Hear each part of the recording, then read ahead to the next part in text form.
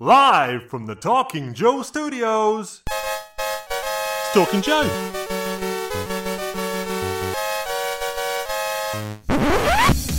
Talking Joe is on the air.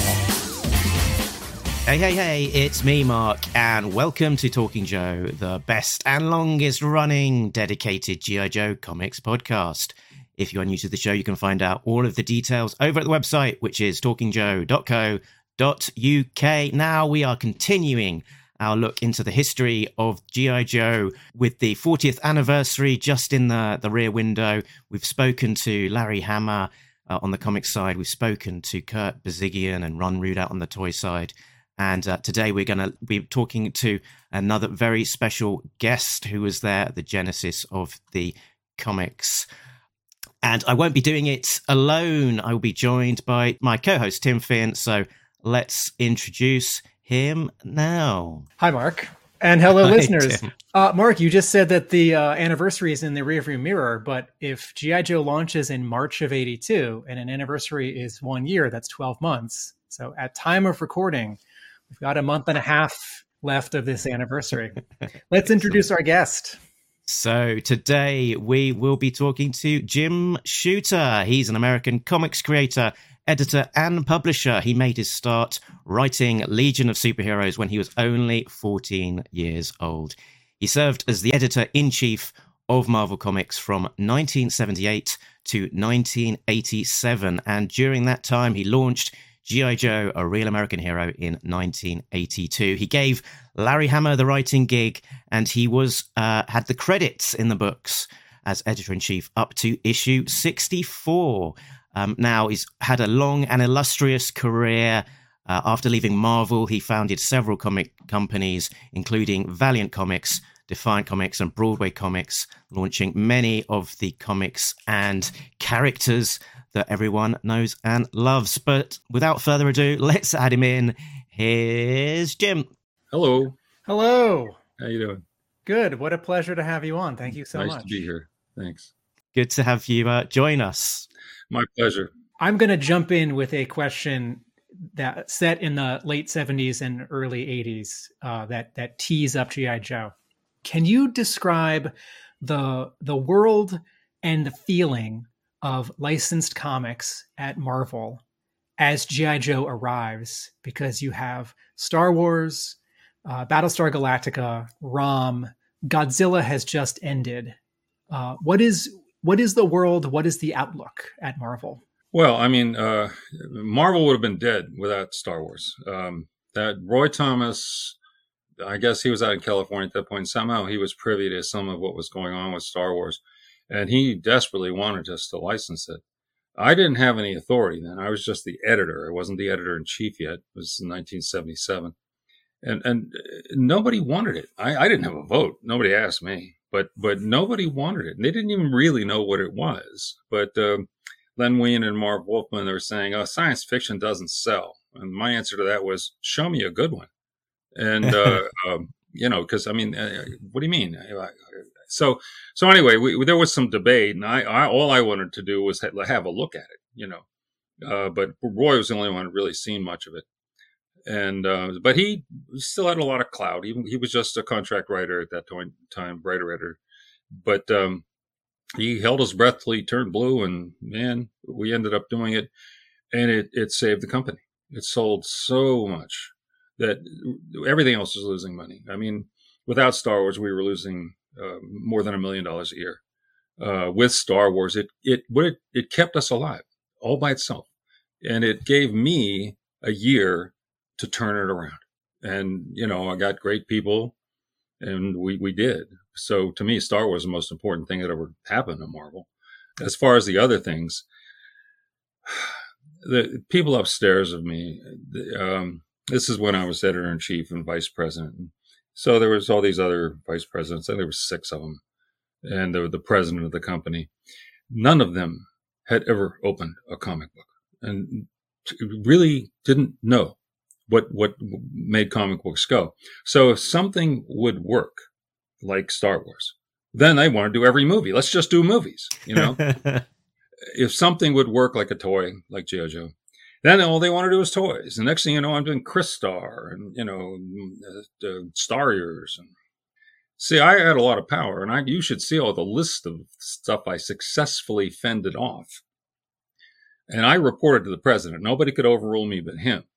But other people had his ear too. And if they convinced him that we should do Starriers, we're doing Starriers, So that was the climate. Was we had done a couple things that were tremendously successful. I kind of got roped into doing something that I really didn't want. We did the best we could, and some of them came out really well. Matter of fact, one that I licensed all on my own was Micronauts, and that far outlasted the toy, and also ROM. It was some of the best stuff Bill Mantlo ever did. We had some good art on it. It was fun, and the toy was gone in an instant. But the book went on for, I don't know, years, I guess. Anyway, so that was the climate. It was like we had some things that were really successful. We did the best we could at everything. We had some things we'd rather not, but we did the best anyway. And they, of course, I kept telling him, it can't just be a toy. It has to be a super toy. It can't just be a movie. It has to be a giant mega hit, But anyway.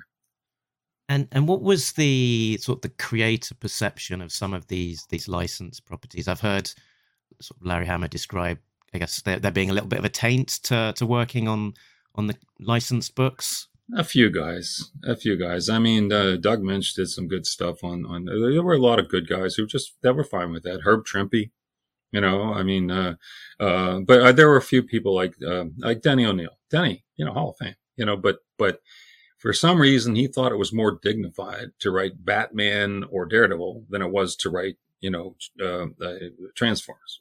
I don't know why that is. But whatever, some guys didn't like it. And also for G.I. Joe, Larry often talked about how it was difficult to get people to work on it. Why? Because anybody at Marvel could sit down and write a Daredevil story. Everybody knew Daredevil, right? But with G.I. Joe, you had to do some research because Larry wasn't going to let you get away with using phony weapons or not getting the lingo right. So it was a little harder work. But there were a lot of good guys, and they enjoyed it. And same with Anami. I think it had Doug Murray, maybe. But the guys that they really liked that. Mike Zeck loved to do that stuff. A lot of great guys were into it. And so it was, like I said, we didn't struggle that hard. There's a few people didn't want to, but the rest of us did. Was some of this financial? If a book was licensed, or maybe I'm thinking too much sort of in the last 5 or 10 years. If a book was licensed, was its budget at Marvel lower because Marvel had paid some of its budget to be able to make the book in the first place? Would a writer and artist make less money? No. I wrote the budget for my area. I was in charge of all the publishing stuff. There was a circulation department and the subscription lady, and there was things that I didn't directly control, but all of the creative and editorial and almost every publishing decision, that was me. And the fact is, I wrote the budget every year. Okay. And no individual comic book had a budget. I calculated how many pages we were going to do that year. And I decided how much money that would cost. I never had a budget rejected or even discussed, except one, which was my first one, because the guy before me, instead of like actually doing the research and writing a good budget, they would just take last year's budget and add 10%. And so when I analyzed it and I found out what our average page cost was, which is much more than the previous budget said it was, I wrote it correctly. And the president asked me, so this is insane. You're like just a giant increase. I said, no, it isn't. That's what we really pay. I said, the people before weren't doing a job. So he saw that, and then he actually said, all right, well, fix it. so I did. And so no individual book had a budget. We didn't, I could do anything I wanted. Besides, when I came in there, everything was losing money, and except Star Wars. And then when I got all these great people, I got Archie Goodwin, it's best of all time. I got Larry Hama, that's like winning the lottery. I got Louise Simonson. That's better than Christmas. I mean, I had all these great people: Bob Budiansky, Jim Salicrup, Carl Potts, eventually, Hal Milgram, all these wonderful, talented people. And they were, people who didn't know me maybe, or were afraid of me for some reason. Anybody come and work for Archie, anybody come and work for Louise. They say, well, Louise is there. How bad could it be? And so those editors helped attract talent. I got on the task of making it better for cartoons, because I thought we've been publishing some pretty sad stuff, and we need better people. We need people who care about it. No hacks. My deal with the president of the company was that if I save money or if I beat my projections, I can use that money and plow it back in. He didn't think either of those things were possible. So he said, I don't care what you do. Well, I don't care what you do is a pretty free hand. So I managed to save money by getting the company on time. That saved hundreds of thousands of dollars a year. I found all kinds of other ways to save money. And I beat my projections every year, every time. And so all of a sudden there's money. And I started, I doubled the rates. I doubled them again. We started introducing all these programs, benefits, healthcare. I paid all expenses. I said, if you're sending something to Marvel, we'll pay the shipping. If you're calling Marvel, in those days you paid per call. I said, I'll pay the phone bill. If I ask you to come to Marvel, I'll pay your train fare. If you're coming from far away, we'll pay all your travel expenses, and we'll feed you while you're here and put you in a nice hotel. And so things got better, and we got better guys, and people were making money, and it was really going good. So there was no budgetary concern about individual comics. That's why, like a comic that didn't sell as well as X-Men, like Dazzler, I had Sienkiewicz covers on it. That cost a bunch of money, but he loved it. The covers looked great. It was outselling Superman by 80,000 copies, so it wasn't doing that bad. I had total free hand. And you sort of led the way with royalties, I believe. At Marvel. Yeah. On the day I took the job, the president agreed that we could start paying royalties. Once again, I don't think he thought that was going to happen, because not everything was kind of he told me when he hired me, he said, you're here to preside over the death of Marvel Comics. He says, I'm getting us out of this loser business. He said, I'm going to get us into animation and children's books. Try not to lose too much money while I get that done. And I said, you're wrong. I said that it can be big, and we're going to make it big. It's going to take a while, but we can start. And he said, oh, baloney. Didn't say it that politely. But I said, no. I said that this we can turn this around, and we're going to. And so when we did turn it around, then the sky was the limit. I could was making so much profit for Marvel, which is good for everybody. The fans were liking the books; they're enjoying it. The artists were happier; they're getting paid better. They got benefits and rights. Everybody from when I started a plan for anytime you create a character, you own 20% of its adjusted gross forever. And so that came in handy for, like, say, Bill Mantlo, Rocket Raccoon. Anyway, I made things better, and it was no decisions about, how much did this issue cost? And I didn't care. Is it perhaps the opposite to my previous question? I think nowadays licensed books do have a lower budget within a publisher's line because they've paid the license. Yeah, a lot of publishers making stupid mistakes all over the place because that's just dumb. And is it the opposite though, where at Marvel a licensed book like Transformers or G.I. Joe, because it was tied to something that had this bigger life outside of comics, it was going to sell better and would pay better royalties to the creatives? Well, the royalties were what they were. However well your book sold, you got royalties. when the royalty plan started, DC did theirs. They announced theirs about the same time.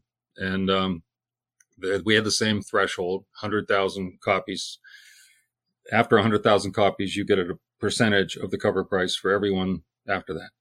We had a sliding scale. Our sliding scale went up all the way to 10%. DC was 4% for that, but that's all. And the thing is, like, we're happy to pay those royalties, because if the X-Men selling 1 million copies, you're just happy to give those checks to Chris, because he deserved them, he earned them, and I think that you got to put all that stuff aside and worry about making it good, care about it, make it mean something, and make people thrilled to put that, when they put that book down after reading it, that they think that's the best 65 cents they ever spent. Right. And to me, I always tell the guys, I said, the best next issue ad is to make this one great. So, I had the best people. I was talking to the choir here, sometimes I had to educate the new guys a little bit, but some of them turned out to be really terrific, by the way. Ann Nesenti, genius, but I think I had the priorities in the right order. I think that, you look at Disney, when Walt was running it, it was wonderfully creative. And now to me, all the Pixar movies seem to be the same, and it's a marketing company now. I think some people, to make more money, will try to bring the cost down. One of the guys that ran the place before me, he was doing stuff like, rather than give Kirby a raise, he said, why don't you do every issue, just draw one that's a big head. It'll go faster, and it'll be like you're making more money. That's a plan. One was that he had artists turn the board sideways and draw a panoramic scene in each book. And he paid them for one page, but he printed it as two. And, I said, you're just driving people away. This is just dumb. So we tried. They'd always ask people to do things for free. We need a little symbol for the corner. Can you knock one out, John Buscema? And your reward for that was getting your next job, I guess. I came in, I said, no, nobody works for free on anything. If you're working, we pay. And we did. And I tried to make it fair. I tried to, why? Because I was on the other side of that desk so long, I knew what the problems were. And I was trying to make it right, and made my, share of mistakes, a lot of them, but they're never in self-interest, always tried to be fair, trying to make it better for everybody. And I'd say for the most part, I succeeded. I think, I made a couple of bad calls in there, but that was, I wish I was smarter. What can I say? So bringing it back to sort of G.I. Joe, what was your first kind of whiffs of G.I. Joe in the air? Well, what happened was the president of Marvel Comics, his name was Jim Galton. He was at some charity function, and Erwin Hassenfeld was also there, and they met each other actually in the men's room, washing their hands or something. I don't know, but they started talking. And Hassenfeld they were telling each other about what they did. Hassenfeld was telling him all about the Hasbro, the Toy Biz. And Galton didn't really know a lot about comics, but he knew we made stories. So Hassenfeld said that they were trying to revive some of the old brands. And one of them was G.I. Joe, but they didn't know what they were going to do yet. And Galton said, well, and this is him quoting himself to me. He said, you should let us do that. We've got nothing but geniuses. All right.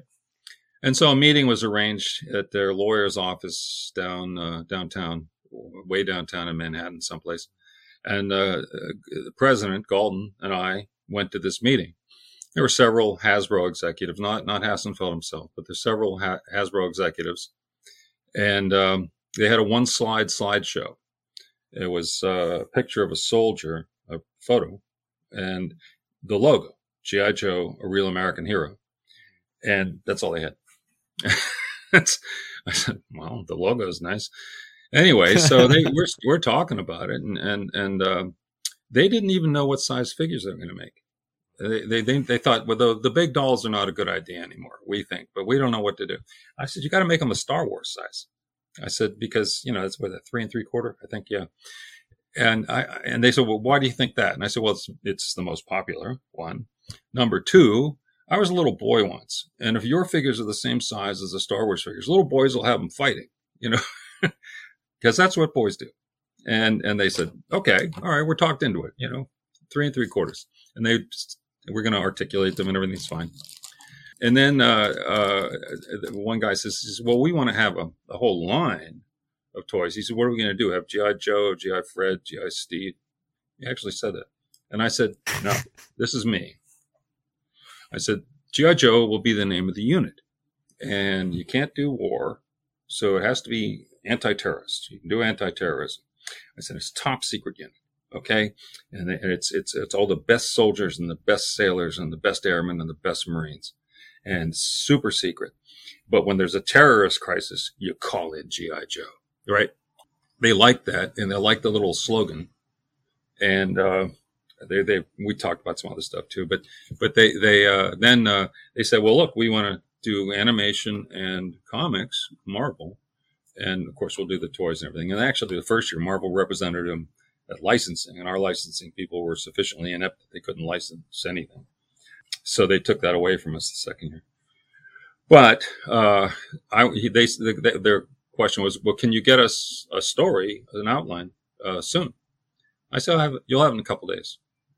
I went back to the office, and I walked straight to Larry Hama's office, and I said, this is what I've got going. What do you think? And he had been working on an anti-terrorist unit, which was called Fury Force. It was going to be like a revival of the Howling Commandos. It was going to be like either their children who had gotten together and had formed this anti-terrorist unit under the army. It was all army, and but it was going to be anti-terrorist. I knew about that. I mean, and so he said, can I use some of the ideas I've been working on from that for this? I said, if you want to, sure. Yeah, go ahead. So he basically took some of the pieces from the Fury Force, which he was still just developing. Like he wanted them to have their secret headquarters was like under the chapel, I think, or under the chaplain's house or something. And a few other things, like just transferred them over to G.I. Joe. And after that, it's all Larry. I mean, the only other contributions, I made a couple of suggestions once in a while, but Archie Goodwin created the Cobra Command and the Cobra Commandos. You want to hear how that happened? Let's go for it. Yeah. All right. So Larry wrote a story, an outline of what it would be, and it's like a first issue. And I rewrote it, not to change anything, but Larry wrote it like a Marvel plot. And I said, this is marketing. This is a pitch piece. So I sort of melodramatized it a little bit. And it didn't change anything that was in it. I just threw in some football cliches, and he would not be denied, stuff like that. And toy guys loved it. Is this with Hasbro as the audience in mind? Yes, because that story was probably going to decide it either way, whether they were going to go with us or not. And so Larry's story was brilliant, and I just kind of made it a little more dramatic. I just told it more dramatically for Hasbro, and that was fine. And they got that, they loved it, and so we started on it. And so Larry was creating characters, and he was on the phone with them all the time, and we had several meetings where they would tell us about technology that they had, and Larry would come up with some way to use it. And so, all right, finally comes they get their prototypes done. And we went up to Pawtucket, flew up, Mike Hobson, me, Larry, and Archie. I think that's all. Anyway, we flew up to Pawtucket, and we're sitting in this big conference room, and they bring in the prototypes, and they show us everything that are going to be in the launch. And of course, the early launch, the spring launch, is your lower price items, is the figures and, small things. There's sort of a second launch in usually August where they introduce the play sets and the more expensive items for Christmas. So we're looking at all these prototypes. They look great, and Archie, he wasn't really involved in G.I. Joe. I just brought him along because he was smart. So he's looking at all this stuff and he says, "You don't have any villains." And they said, no, villains don't sell. We're not doing any villains.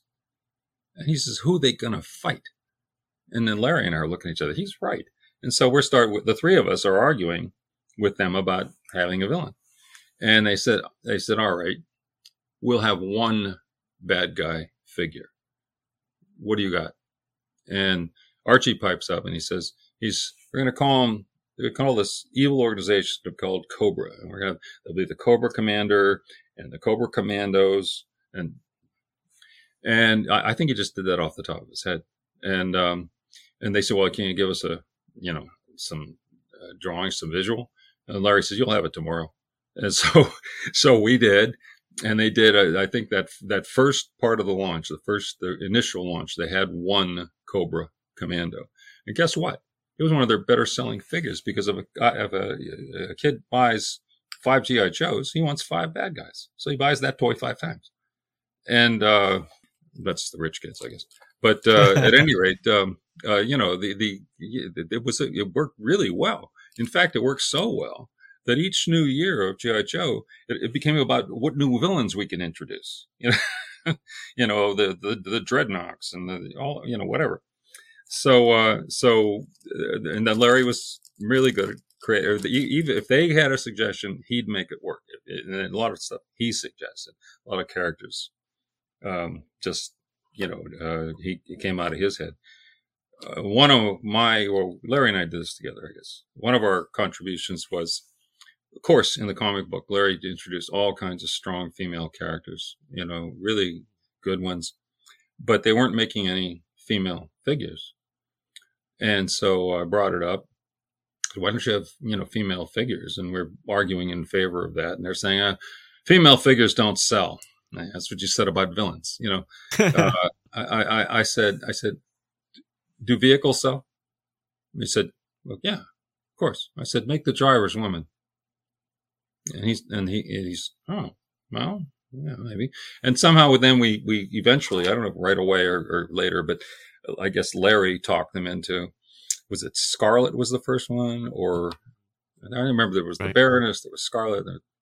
And there was a female driver called Cover Girl. Yeah, and then there was Lady something or other. Lady J. Yes, Lady J. Sorry. This is why you have to ask Larry, because he remembers everything. I remember the beginning part where I was involved. But we worked closely with Hasbro, and I'll tell you, they were so happy to work with Larry, and it's a good thing he was having fun where he was, or I think they would have hired him away. Jim, issue 1 of G.I. Joe is I forget if it's double sized or triple sized. I have it in a book right there, but I think it's double. Okay. So, and it's $1.50 when issue 2 is, a month later is 60 cents. And issue 1 of G.I. Joe is also on Baxter paper. Can you talk about the creative decision and the business decision of launching with such an expensive object? Well, it didn't seem expensive to Hasbro, and they wanted us to do kind of a deluxe thing. So we did, and that's why it cost more. So that was the cover price. G.I. Joe #1 was the first comic book ever offered to the direct market returnable.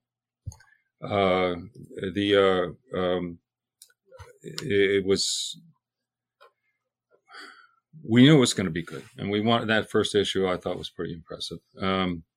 And so we used to, the direct market was fairly new, and Marvel would fly all of the distributors, there were 18 of them at the time, into some location, some nice place, like this particular one I'm talking about, I think was in Florida, around Orlando somewhere, I believe.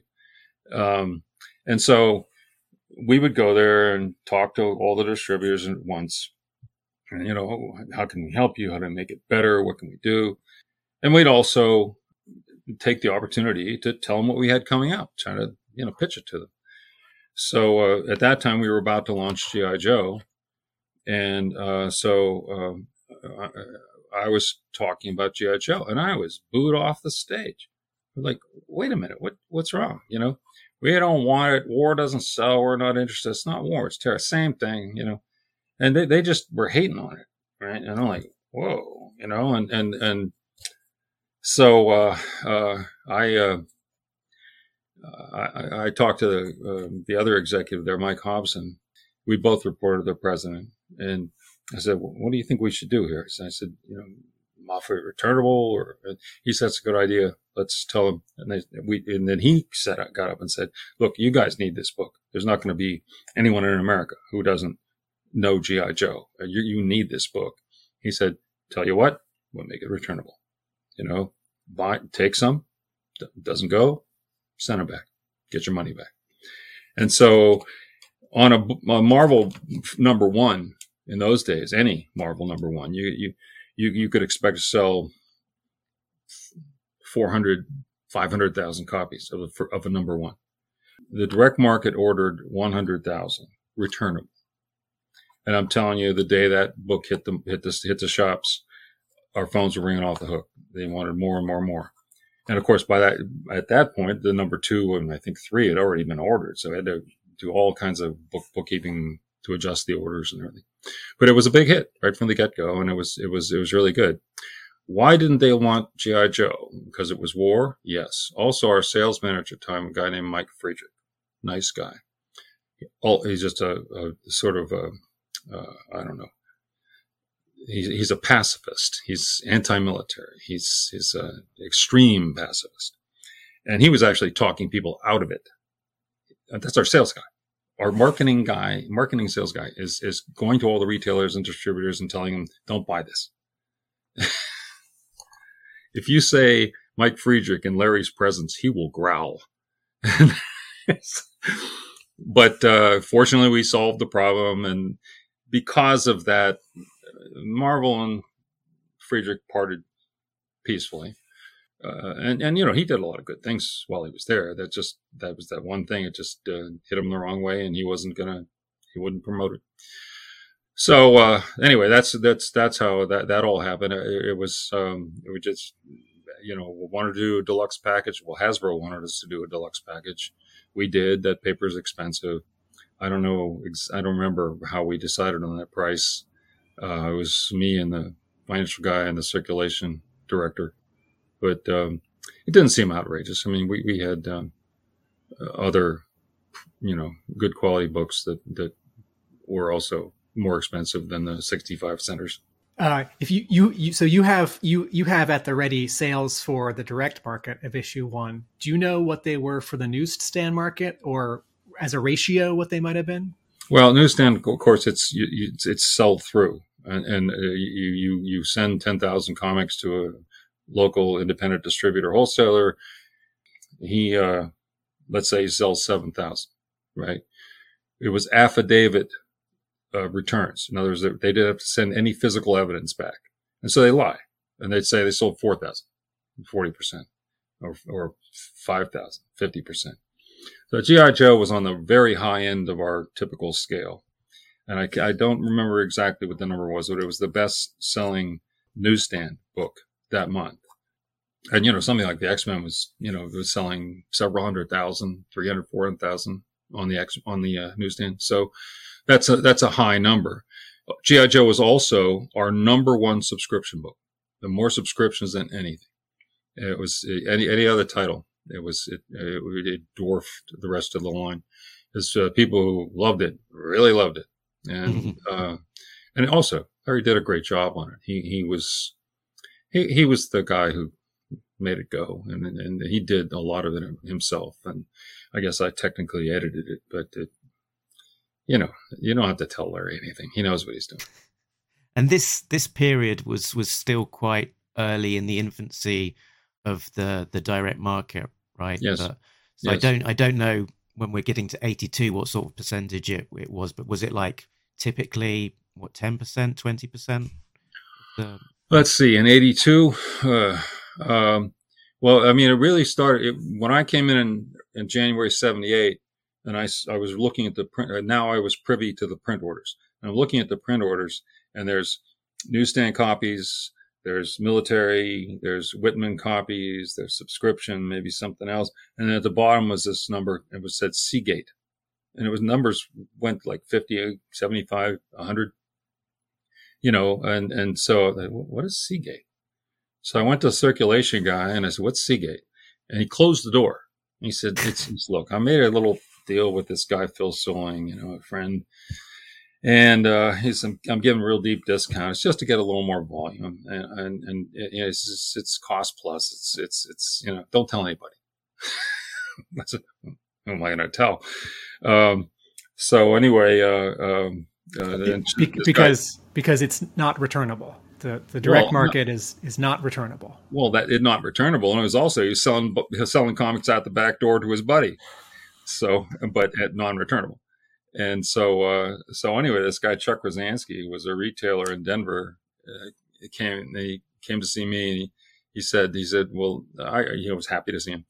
He said, well, your second choice. He said, I really wanted to see the president of the company.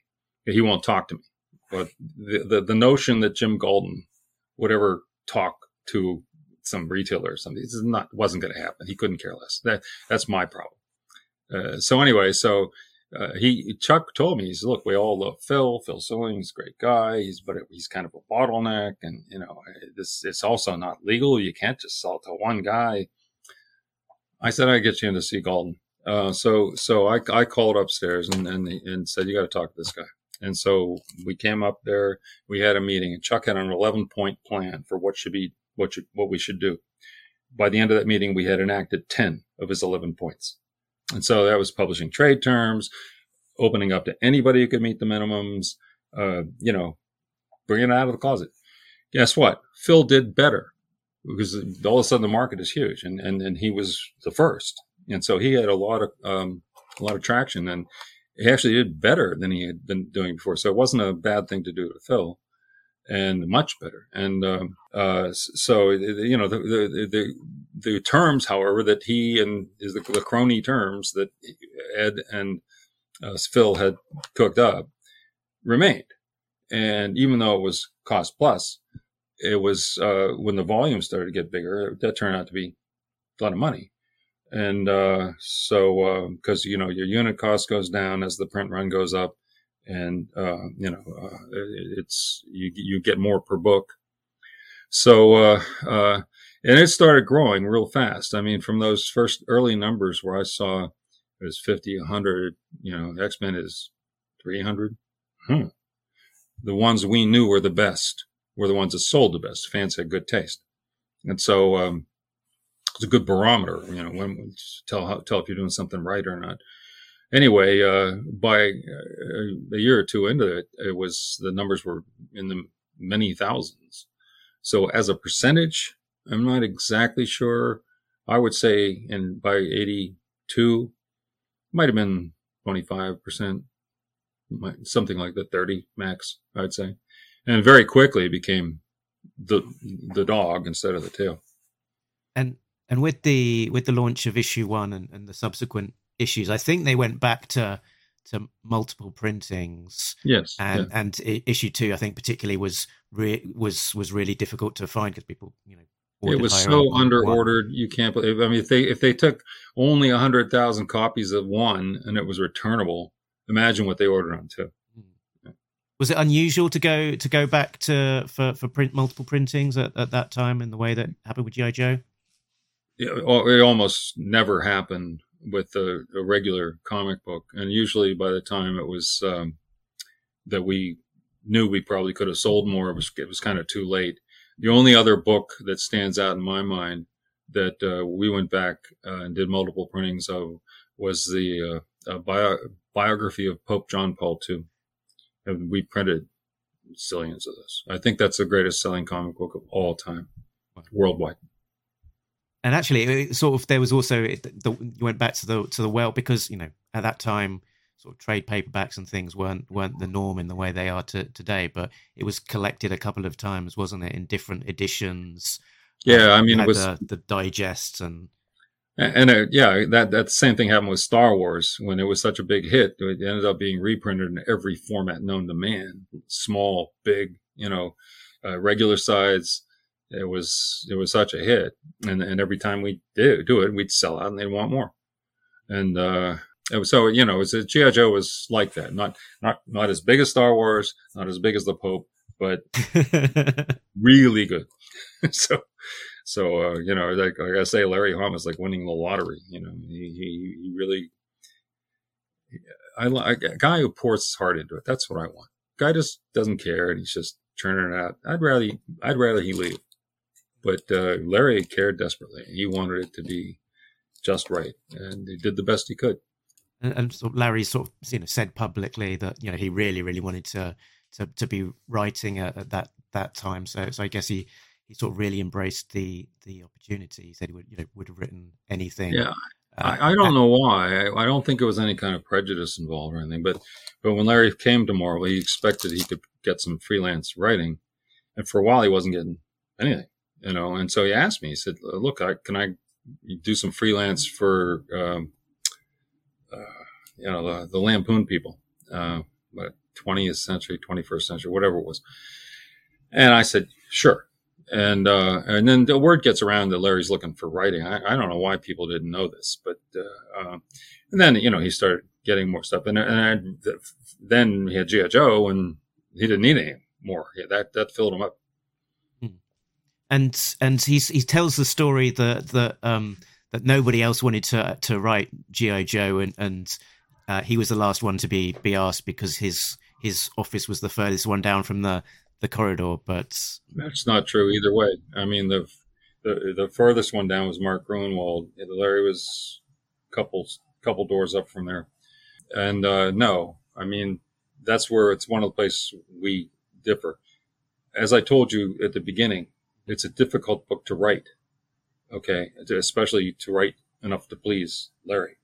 And at the time, my policy was you couldn't be the writer and the editor. You couldn't edit your own stuff. So I sort of oversaw it, and that didn't involve much time because there was never anything wrong. And so Larry, when he was able to ask himself to write it, he wrote it. It wasn't anybody. He was having difficulty finding people because it was hard. But when we worked it out so he could write it. I mean, he did fine. And I think, correct me if I'm wrong, either of you, but I think the credited editor for the book at the start was Denny O'Neil. Yeah. Is that likely to be more of a traffic control of just getting? Well, as I may have mentioned at the beginning, Denny didn't like toys. And the reason I originally said, well, Larry will do all the creative and then Denny can be the editor is because Denny was in the Navy, and Denny knew military things. He really wasn't interested. So fairly soon after that, we changed it. Tom DeFalco is the editor for the first couple of issues. Yeah, that's right. Tom was doing that for a while. Denny O'Neil takes over with, I think, issue 7. 7? Yeah. That didn't work out.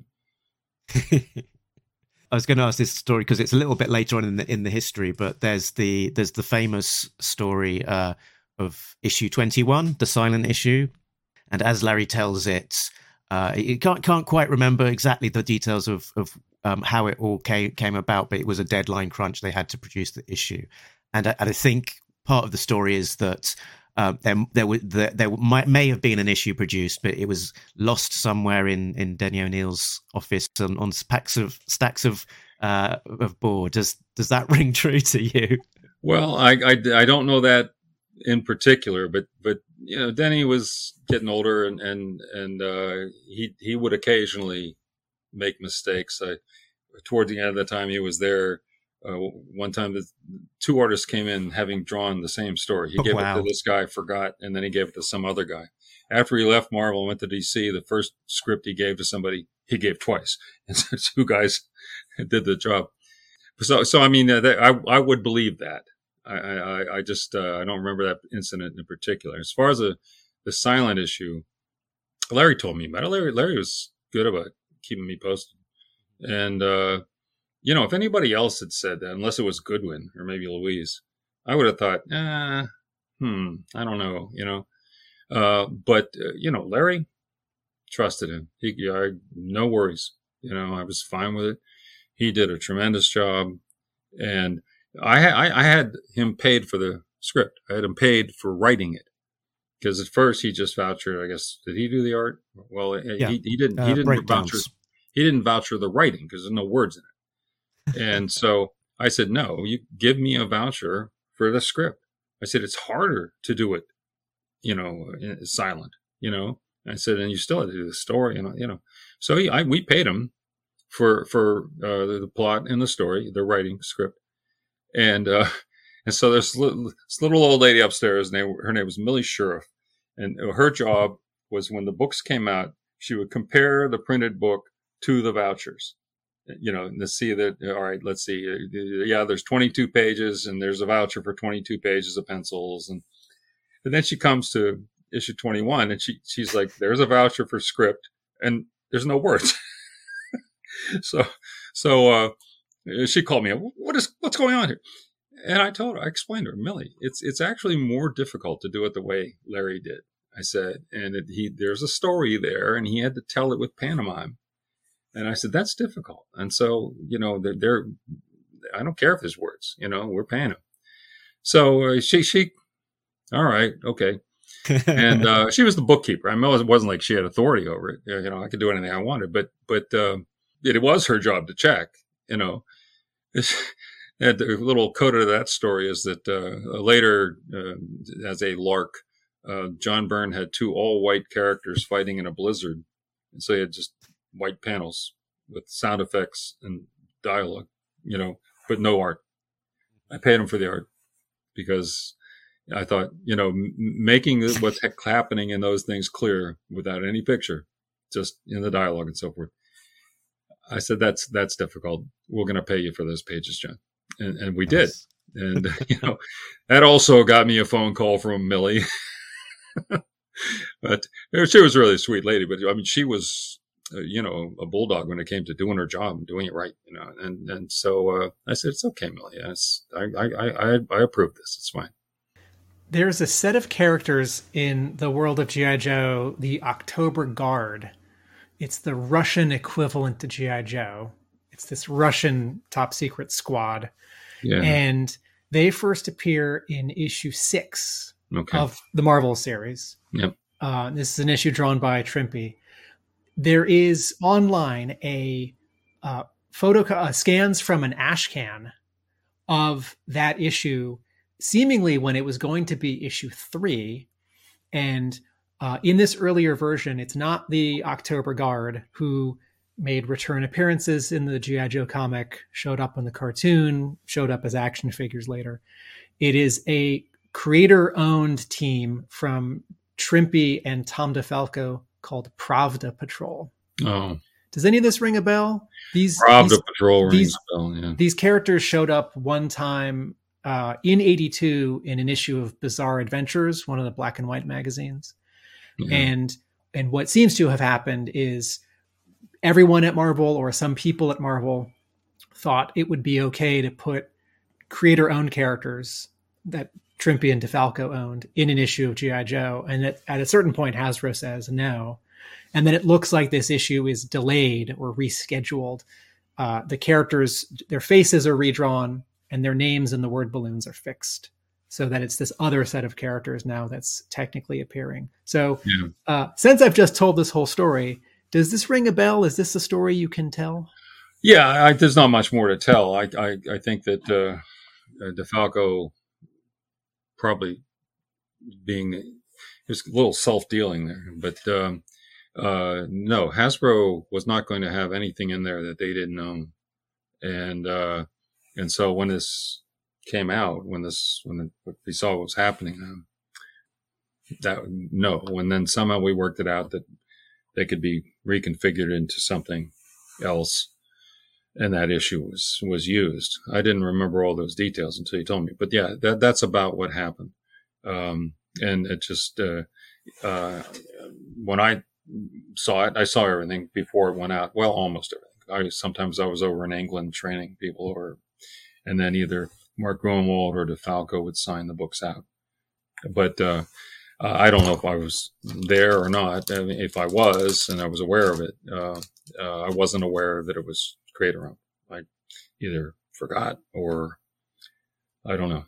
But anyway, it got sorted out, and everybody was satisfied at the end of it. And we didn't do ash cans in those days. I never even heard the word ash can in reference to a comic book. Apologies if I'm using that term casually. What I'm seeing online are photocopies, black and white photocopies of the artwork. Yeah, that's likely. But no, it was a little mess there, but it wasn't major. No, nobody went to prison over it. It's fine. So I'm going to ask a general question. You just mentioned traveling to England, and before we filmed our intro, you described how often you would go and what you might do.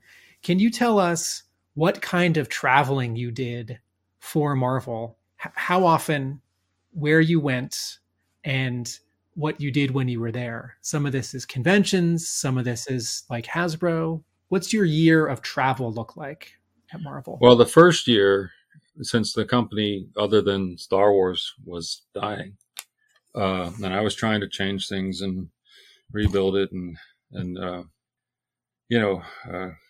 make things better, I was on the road to conventions almost every week. I was out there, it's new at Marvel, or it's all different. Wait till you see, blah, blah, trying to get people to look again, because a lot of them weren't looking anymore. So I traveled an awful lot that first year, and we did start to really turn it around. And so, and I got to know the upstairs executives, who I didn't really get to know when I was associate editor. And among them were the licensing people, the vice president of domestic and vice president of international. The international people, they take a small group of the vice president and some assistants, and often the president would go, and they go to these book fairs in Europe. We went to either Bologna Book Fair, which is a children's book fair, but they did comics, or the main one we went every year was Frankfurt Book Fair. And as I got to know these executives, and I was invited to a couple meetings, I was as new editor-in-chief, we had the Germans in town, German licensees in town visiting, and they all wanted to meet me. And so I went to lunch with them and the president of the company, the vice president of business affairs, and the VP of licensing. And the Europeans know their stuff. They would ask questions that no one at the table could answer except me. And so then I started getting more routinely invited to these meetings, and some of them took place in my office. And then that first year, they'd gotten the drift that I'm pretty good at selling Marvel. And so they asked me to go to the Frankfurt Book Fair. So I did, and was very helpful selling things, because I actually knew what they were. I mean, they'd ask, if a foreign publisher would ask a question about the X-Men or Daredevil, and you'd see the licensing people looking down her list to see if it, what's that? So anyway, I did the color commentary, and they made the deals, and it worked really well. So that first year I was traveling every place, all over the place, all these small conventions, big conventions, whatever.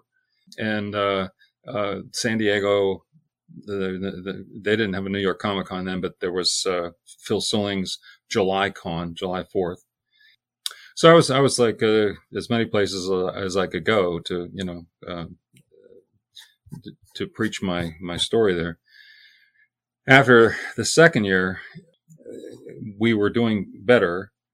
I didn't go to as many shows, but I started arranging for Marvel to send people places. Whichever year was the year of the death of Phoenix. Might have been 2 years and it might have been 3. But we had started helping guys get to conventions, so there was more than me out there. And but usually in those days, the convention would pay. They'd fly you in, put you up in a hotel, give you a table. So the year that the death of Phoenix was happening, and the sales just exploded, took X-Men from sort of middle of the road to number one in the industry, where it stayed for 20 years. But anyway, so that year I got a call from what's his name, Shel Dorf out of San Diego, and like I said, remember the conventions are the ones paying for people, and he said, "Jim, we'd like you to be our guest this year. We'll pay your airfare, we'll pay your hotel, And I said, Shel, I'll pay my own. I got an expense account. I said, I will come on my own dime happily. So use that money to get somebody else. And he says, have to be Marvel? I said, I don't care. Just do something good for the industry. And I said, and furthermore, I'll tell you what, if you promise to give them stage time, I will bring on my dime, all expenses, the entire X-Men team. And I almost did it. I mean, there was Chris, of course, he went. John Byrne went. Terry Austin went. Tom Orzechowski was there. I don't think Glynis, the colorist, I don't think she wanted to go for some reason. Oh, and the editor, Louise. So we took the whole X-Men team out there. Marvel paid for everything, and Shel did he lived up to what he said. They were on stage a lot, and boy, they were mobbed. I mean, there were people standing by the door to listen because you couldn't get in the room. And so that really was a good thing. The next year, all the companies are sending people to conventions. We were also the first to have a booth. Next year, everybody has a booth. But and DC had their famous $1 million booth. Ours was little, but it functioned.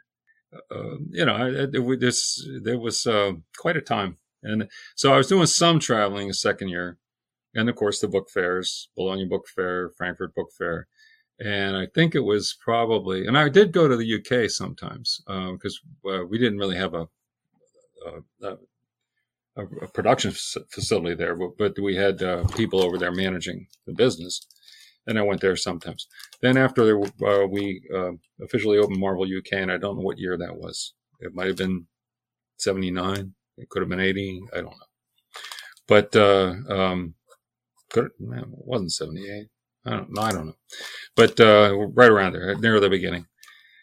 Then I started going over there regularly too. And what would happen is if I'd go to Frankfurt or go to visit some licensee, Barcelona, Paris, whatever, on the way back, I would stop at the London office, spend at least a few days with them, and then come back. And the managing director there was Robert Sutherland, and we spent a good bit of time together talking about how to make it better, how to fix it, whatever. And good man, smart man. But at first, we were publishing it, or we were doing the work in New York. We had a British department. And that was not too good. But the when we had Marvel UK, and it was run by Robert Sutherland, and he started getting some great people like Alison Gill and others. I think Barry Kitson started working for them at one point. Yeah, I mean, that was much better. And some of their books, like I say, were reprint, or like Care Bears. Care Bears was the number one comic book in the UK for a while. Better than the X-Men, better than, was it Rupert? Yeah, is that right? Rupert the Bear. Yeah. I mean, we were doing really good numbers with Care Bears there, and X-Men did well, and some other things. And then they were creating some of their own. What was I going to be? Care Bears. Oh, yeah, I know that. There's another licensed property, isn't it? Care Bears. Yeah. They were all new people. They kind of, they were very smart, very good people, very creative people, but they weren't trained. And so for a few years there, Marvel would send me over, could be like 5-6 times a year to train the staff. I taught them creative, editorial, in-house production, printing production. I didn't know as much about the distribution there as I did here, but helped with that. And in some cases, some of the financial stuff that they needed to know. I think Allison Gill was there at the time, and she's brilliant, but she was pretty new, and so just trying to coach everybody on everything because I'd been in the business so long. Yeah, absolutely. I spoke to Richard Starkings last year. We had an interview with who was in editorial at Marvel UK at the time. Yeah. That was fun going over there, and I had the expense account, so we'd all go out to the pub after. Yeah, you were popular. Yeah, they would have liked me anyway, even if I was a bad guy. I was all right. Excellent. Where are you, by the way? I am on the south coast of England in a place called Brighton. Oh, I was there. World Science Fiction Convention was there. Oh, wow. Yeah. When was that? It was years ago. It was maybe 87 or 88, something like that. And we did all the tourist stuff. Went around to, there's a Royal Summer Home there, I think. That's right. It's the Brighton Pavilion, it's called. Yes. And we got to know, it was me and Michelini, David Michelini were there. And we got to know this one bellboy. And we asked him, we'd like to go this is kind of a touristy town. We'd like to go to a real pub. So I'll arrange it. So gave him a nice tip, and he had a car come and pick us up, take us way out in the country. We walk into this place, and we're the only two ugly Americans in there, and the place falls silent. It's like I don't think he's wrong here. American Werewolf, isn't it? Yeah. But so he wanted to leave, and I said no. So I started asking people questions. Hi, we're from out of town. How do you do this? You go up there and get the beer, or Once you start asking questions, they're all helping you, and now you're buddies. And we turned out they were all wonderful people. They just thought, what are these guys doing here? Absolutely. But and we had a great evening. I couldn't work the telephone, so they called the cab for me. Right. It was just great. I'd like to go back there someday and see if we can repeat the experience. But yeah, it'd be great. I was thinking back to the Marvel deal specifically with Hasbro, and I was reading your blog, and you described that Marvel did character and story creation, is what you said, rather than just comics. So was there a direct sort of contractual link between Hasbro and Marvel to help with that character creation, rather than to Larry as a freelancer? I guess I read the contract at some point, but I don't really remember. Our relationship with Hasbro, especially on G.I. Joe, very collegial, they loved him. They liked us. We worked very well with them. And, I think that they were happy to get Marvel, Larry, some credit. It was just a very easy relationship.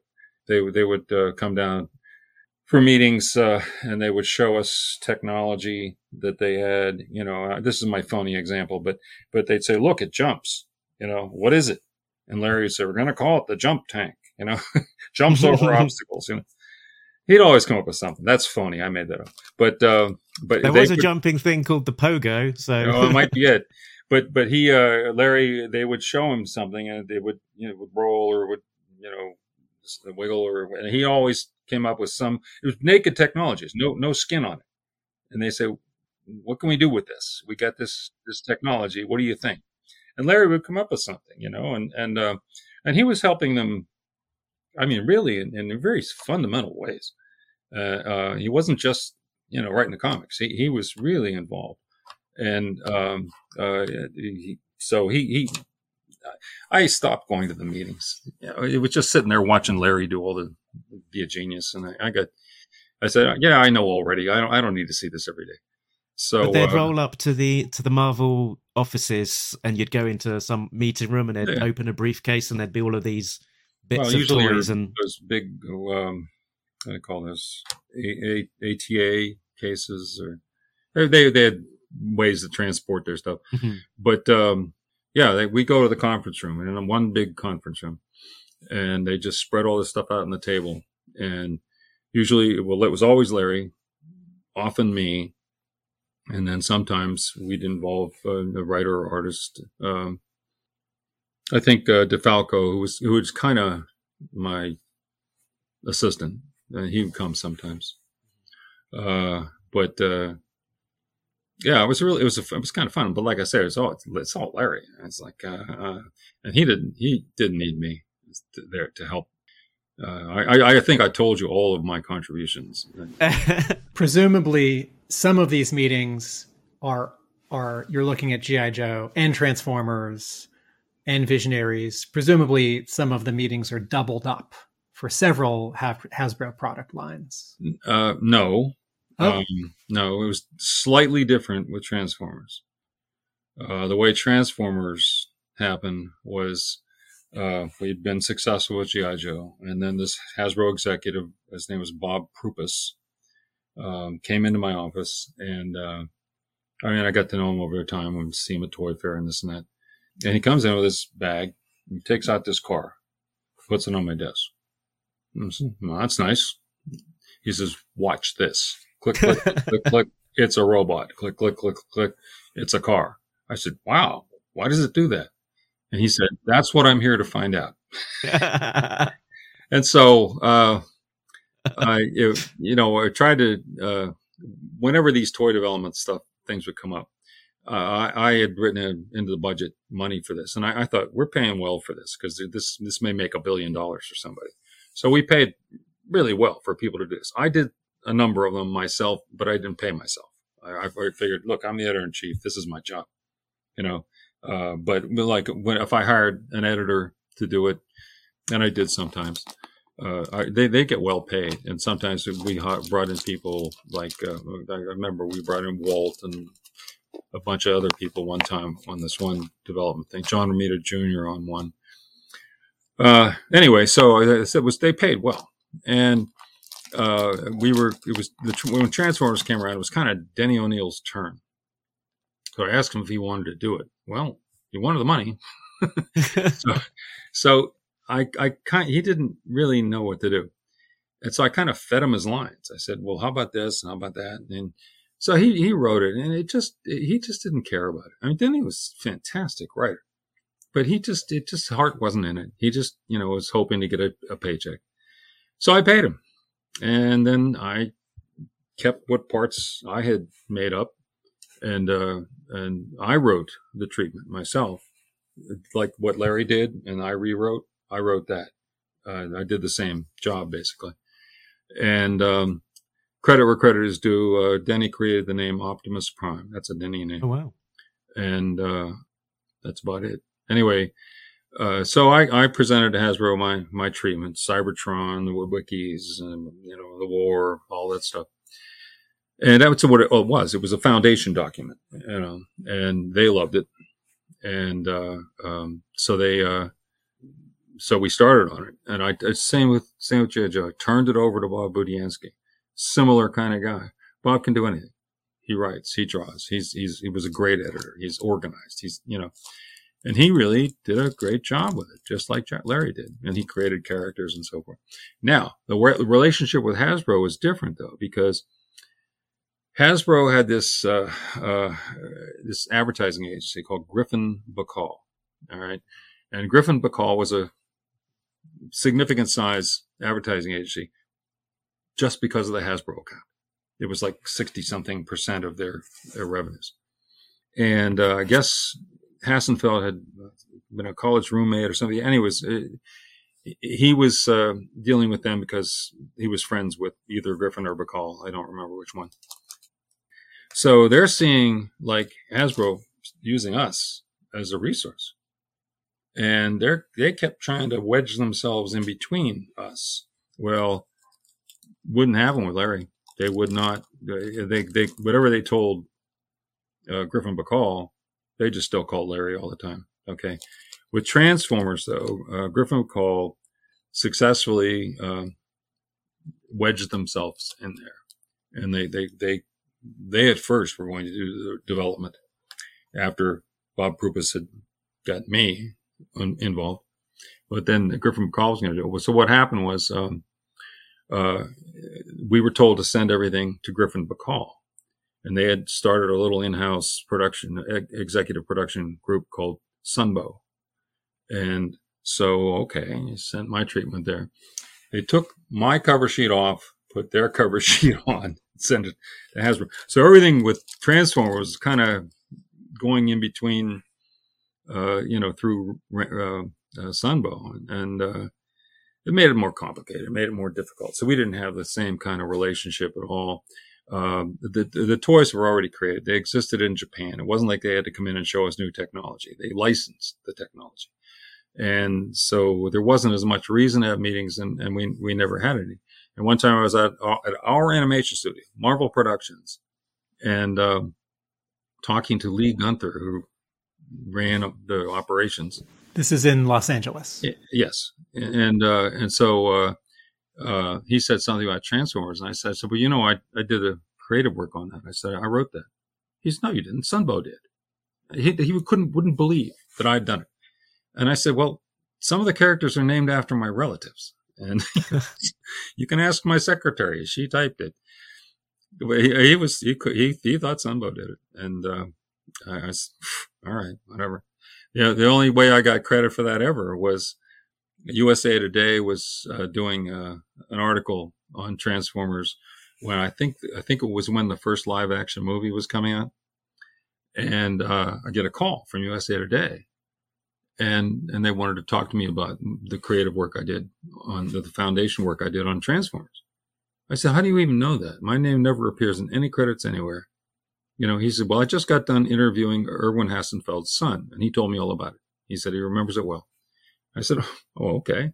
So I told him what I'm telling you guys, and it ran in USA Today, which is nice. That I get some credit somewhere.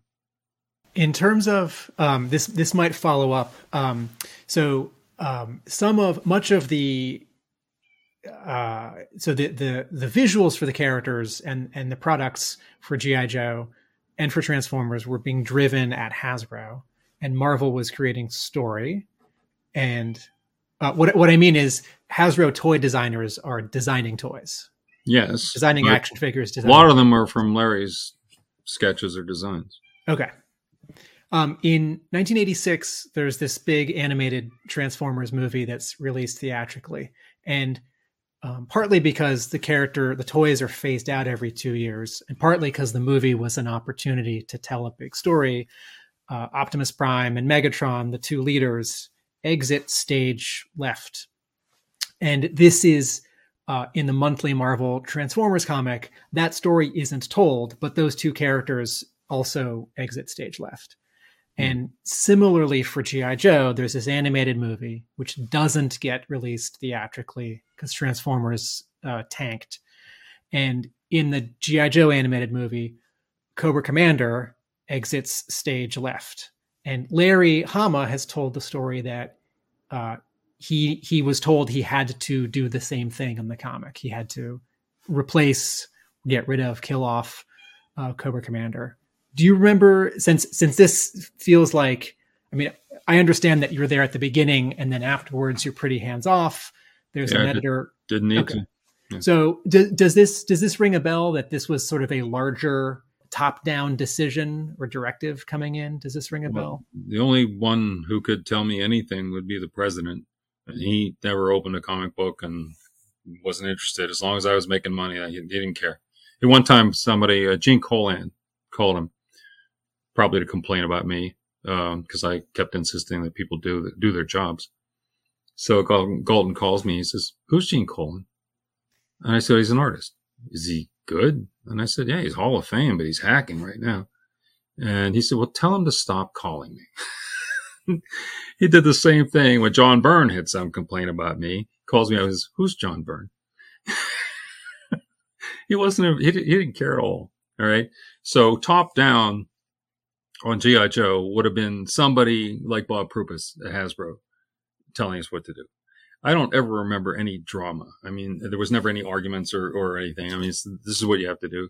And, I'm a professional and I would, do what the client wanted. And it's the same with Larry. I mean, he was a good soldier. He would, he might not agree with it. He might think it was dumb, but and I don't think necessarily he thought that was dumb. But I mean, we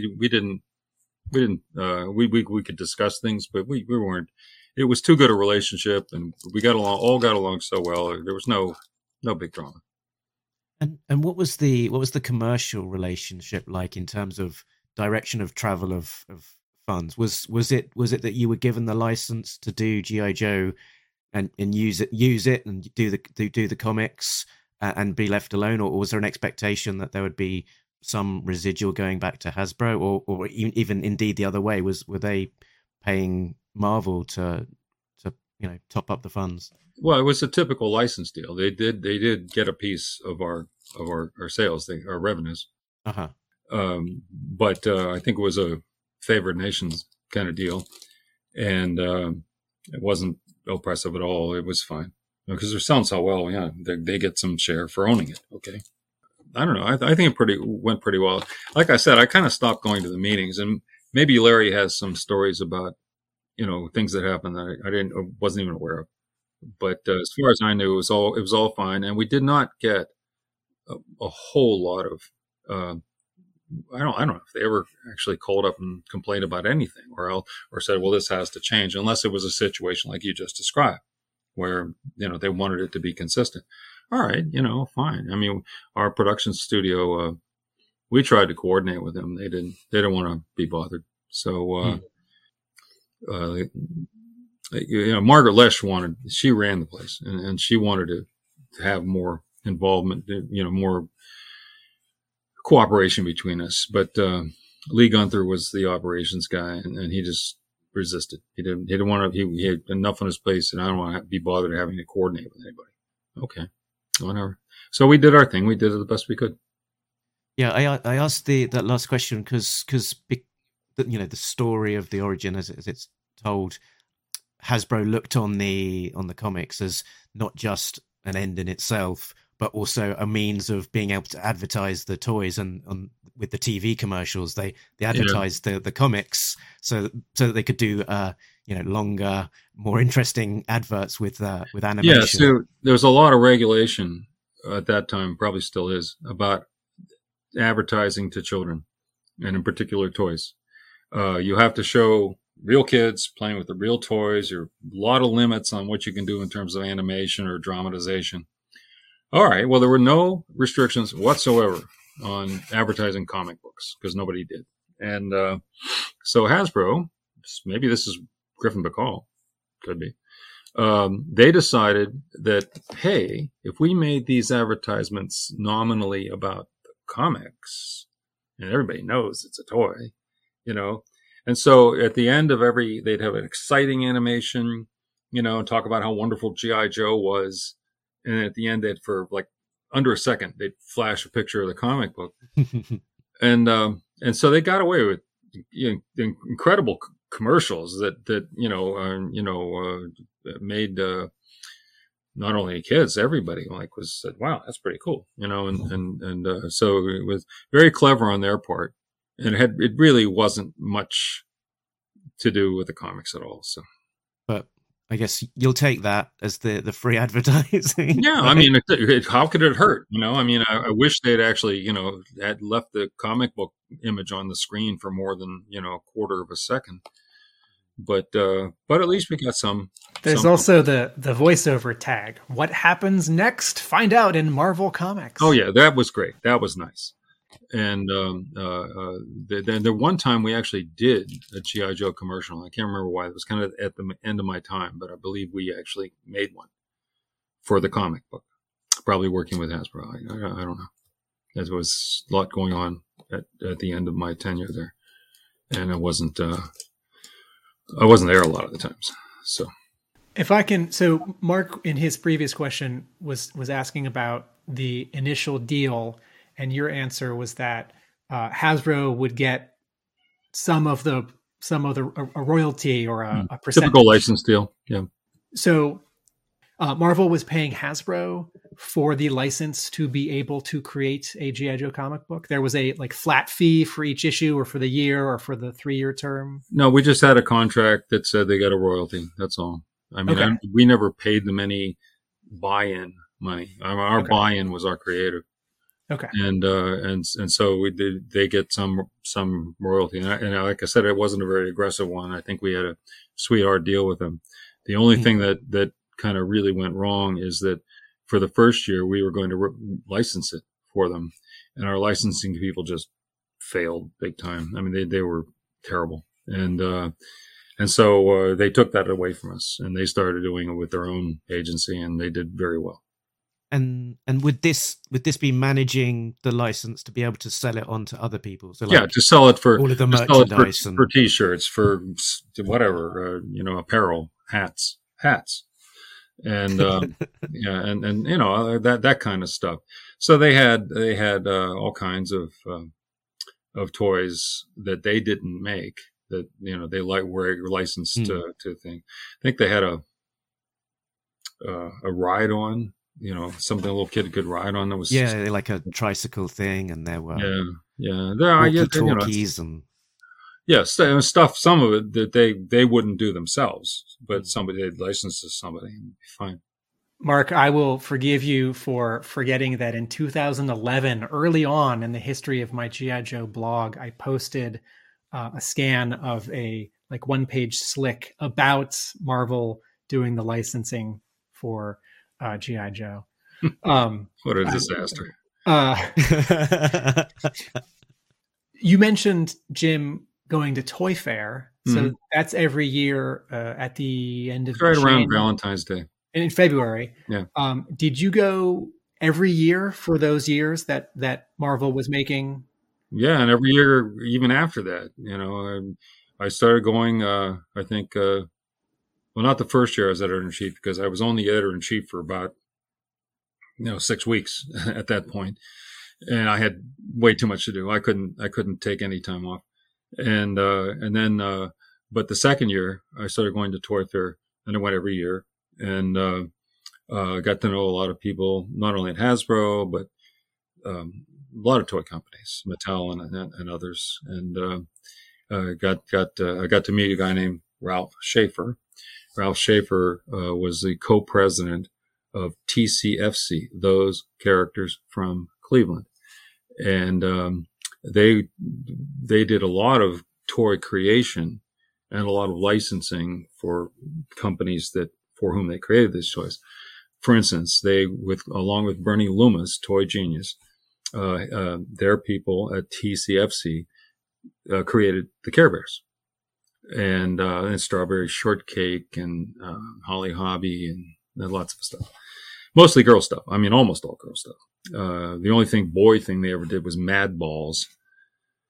But so I got to know them, and they liked us, and they actually proposed to me that let's do a joint venture, And I said, wow, little tiny Marvel, giant. Well, TCFC was big, but it was part of American Greetings, so it's huge. And that never came to pass, but that was sort of farther down the road toward the end of my time there. But so it never came to pass. But because we had developed such a good relationship, when I just wanted to do kids comics, I called them up, and they gave me the Care Bears and some other stuff, Strawberry Shortcake, whatever. Didn't give it to me, but licensed it on very nice terms because they liked us, and they could have taken that stuff anywhere, but they liked us, and as a matter of fact, they like me. Go figure.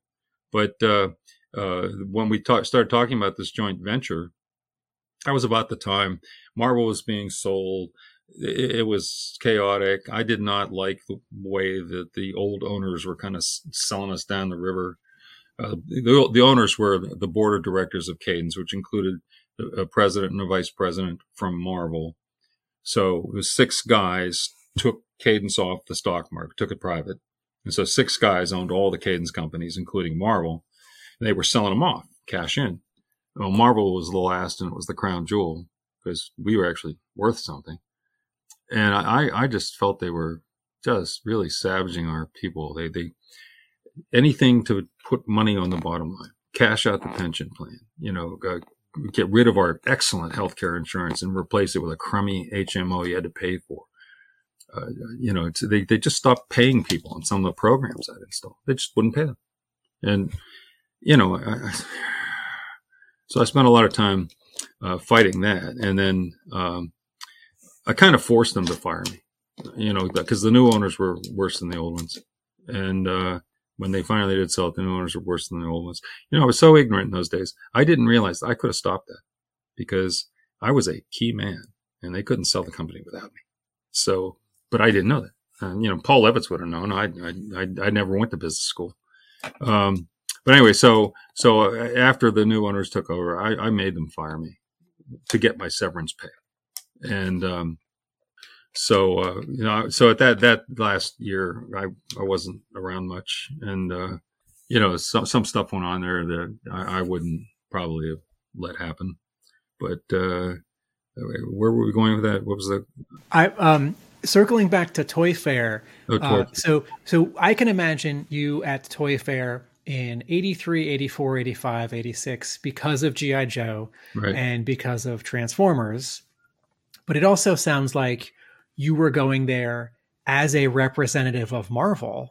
Yeah. And,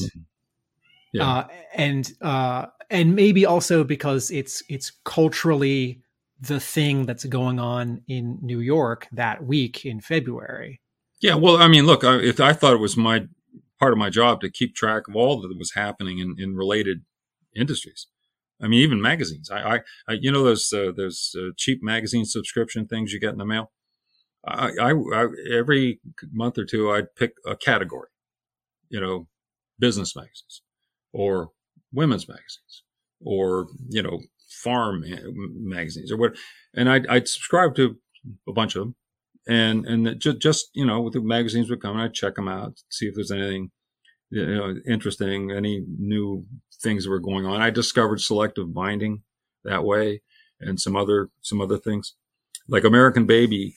If your baby is 1, you get a slightly different magazine than if your baby is 2, because it's selective binding. There's sections they put into this one that they don't put into that one. So I kept trying to think of ways to use this stuff, and some I did. But at any rate, the punchline to that story I was telling you is that when Marvel fired me, somebody, I think it was Joe Calamari, called TCFC. You got Ralph Schaefer on the phone, co-president. And he said, we had to fire Jim. He said, so from now on, you'll be working with Tom DeFalco. And Ralph said, no, there's nobody you have that we're interested in working with anymore. Click. So another little Pyrrhic victory for me. It's like somehow I always managed to not get the money. But anyway, I thought that was nice. And I ran into Ralph years later, and he helped me with trying to get a toy deal. And good friends. I was at his house sometimes. Terrific.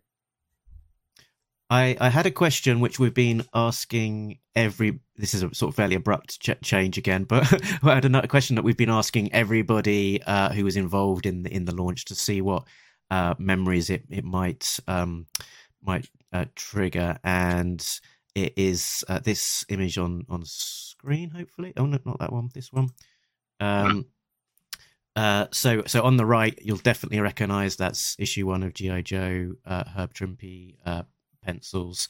On the left is like some Hasbro presentation art, which I believe was used internally in Hasbro as a concept art for the comic. Does this image trigger any memories for you?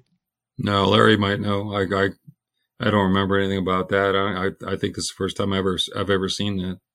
Okay. I think it's much more likely that the cover came first and that was later. Although they would have had the logo right, wouldn't they? I don't know. Yeah. I think this was produced as like a sort of a marker concept to kind of help decide what between some various options on that first issue. Could be. I don't know. Larry would know for sure, but I don't like I said. I don't think I've ever seen that before. If at one of the meetings I wasn't there, they showed it to Larry and said, "Do something like this." Well, maybe they did. I don't know. But and I approved the covers. I would have first they'd do a sketch. I'd approve it, or change this, move this here, whatever, and then the editor would have the cover executed, and then before it went out, everything that went to the printer, I had to sign off on if I was there, or my designated surrogate would sign off on it. And I usually Mark Gronwald or Tom DeFalco. I would have had Archie do it, but he was so busy, and I couldn't oppress him with anything else. But he would have been, great. But and this that sort of prompts me to actually to mention something else that we've talked about on our show before, which is kind of that that cover sketch concept for approval. So this was like a policy that you had that you personally had to approve every cover as a sort of sketch concept before it would be and I did most of them. I mean, there were some guys, Larry, for instance, I didn't worry too much about what he was doing. With the editors I trusted the most, I didn't worry about Louise. Archie, I didn't, there was nothing I was going to tell Archie he didn't already know. And so, my deal with Goodwin was I said, you do the creative on the creator-owned stuff, okay? And you're not going to hear from me because you know what you're doing. And I'll pave the road. I'll take care of all the crap you don't want to deal with because I'm doing it anyway for the rest of the comics, legal, technical, financial. Archie, he didn't like that dealing with bureaucrats. If he was talking to a licensing person or a bean counter or a lawyer, his eyes would glaze over. He just, couldn't wait to get out of there. And so I did that because I was doing it for the comics anyway. So I tried to make his life easier. And boy, he did brilliant creative. I never had to worry about what anything Archie did. Like I said, he knew what he was doing. He was the best ever, I think. But yeah, the younger guys, the new people, I got involved more, when the new people came in. But usually they learn pretty quick. Carl Potts, he didn't know everything the day he walked in the door, but pretty soon he's teaching people. So, And Larry's spoken about before about almost like this little industry that he'd have where, in his lunch break, everyone would be coming into him to ask him for a sketch for their cover, which he'd, work up and he thinks there must have been thousands of Marvel covers that were based on one of his sketches. Yeah, and some based on mine, because some editors were artists, like Bob Budiansky. He was also an artist, and Archie was an artist in his. He did little cartoon stuff, but he could draw, and it had a tremendous visual sense. And Larry, of course, and Carl Potts, but there were some like Denny. Denny. To him, the art was some nuisance you had to deal with. And so he wasn't really good with that stuff. So I made sure there were lots of resources. And so, number one, my art director, the art director who works for 26-year-old me, is John Romita Sr., Hall of Fame, all-time great, holy cow. That guy works for me. Yeah, well, he was doing what he wanted to do. He certainly didn't want to do what I was doing. So, but he was there. This is John Romita. He's there. He's a resource. Go to him. And some people would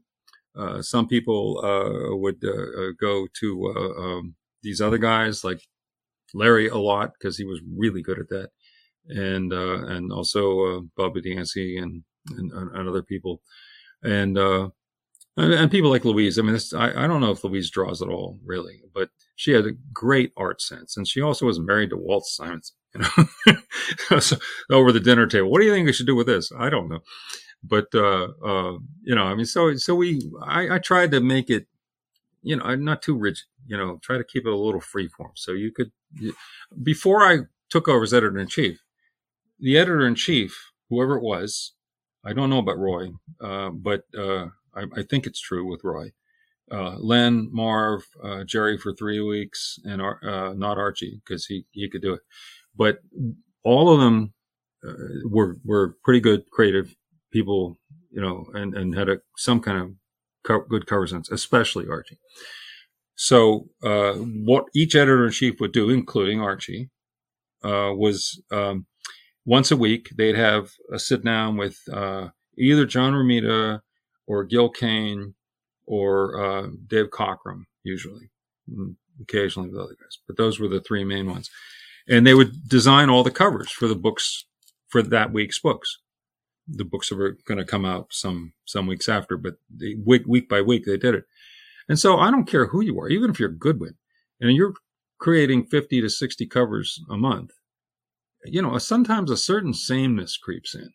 Len, for instance, it was always like two big figures fighting, and not even your Uru hammer can stop so and so. And the same with Marv. They all had their things they fall into, and I would have too. But I said, no, I'm going to let every editor design their own covers any way they want. O'Neill, just to turn it over to you, or Larry could do it for you, or John Romita, or you do it your way. And they did. And so, and I'd approve it all. Make sure, it made some kind of sense. But that way we had a tremendous variety. Larry's covers didn't look anything like Louise's. And they were all, everybody was different. I thought that was a good thing. The Marvel trade dress said it's Marvel. Doesn't have to look like John Buscema drew it. Just as an add-on here, and this is as much for Mark as you, Jim, I saw a John Romita Sr. pencil sketch for an Incredible Hulk cover from 1994. That was online a week ago, and I was struck that Romita was doing cover sketches that late. To me, that feels like sort of later than I thought he still was. Oh, I didn't know about that, but yes, but that was what, when I was there, that he would do that all the time. It's like, and if he was busy, they go see Larry. And what was the sort of the dynamic, the feel of the Marvel office at that period? Who was, you'd had the different offices, but who was there with the doors open? Did everyone? Well, my door was always open, and people would just walk in. I think one of my first birthdays, they all got together and they bought me one of those bubblegum machines with the glass. Uh-huh. It was made to sit on a desk. I thought, that's really cool, and so I thought, well, what am I going to put in there? I don't think people want gumballs. So I discovered it worked with jelly beans. You turn the crank and a handful of jelly beans comes out. And so I bought big bags of different jelly beans, and I kept it stocked, and I made it so you didn't have to put money in or anything. There was a switch you could turn. And so I had that on my desk. And so all day I'm working, and people walk in and they're getting jelly beans and leaving, and Goodwin, Archie Goodwin, he sees that. He says, that's a good idea, because everybody comes and sees you, So he wanted to do something different. So he had a big jar thing, and he filled it with all kinds of like those small candies, and the different kinds, So you want jelly beans, come to me. You want, variety, you go to Archie. And so, we had a steady parade of people, and it was kind of nice, actually, keep in touch. But the funny thing was, one time I'm having a meeting with the, I think it was the Germans, international licensees. And so we're talking, and they're sitting on the couch across from my desk. There were a couple of side chairs, and then there was the nice big couch. And so they're sitting on the couch, and we're talking, and in strolls, I think it was Elliot Brown. He just walks right through the meeting, gets his jelly beans, walks out, and they're looking at me like, it's a comic book company, We're supposed to be weird. So, but that happened more than once, but that was funny. People just strolling. That was fine. I always kept my door unlocked at night too. If somebody was working late, needed to take a little nap, I had this really nice couch.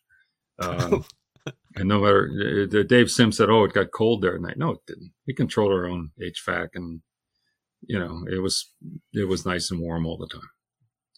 So, but it was a happy place mostly. It got a little cranky toward the end there because we were being sold down the river, and programs keep getting canceled, and pension plans gone, all this stuff. That became a very stressful time, and but. So early on, trying to right the ship and get things on time. And so guys who had lived in anarchy are now being told, no, you have to have that in Thursday or I'm going to give it to somebody else. And so I'm Mussolini, I'm horrible, but it was life or death. It wasn't like I was just doing this arbitrarily. I say, we do this or we die. And so we did it. We turned it around. All of a sudden people are making money. They got benefits. They got rights.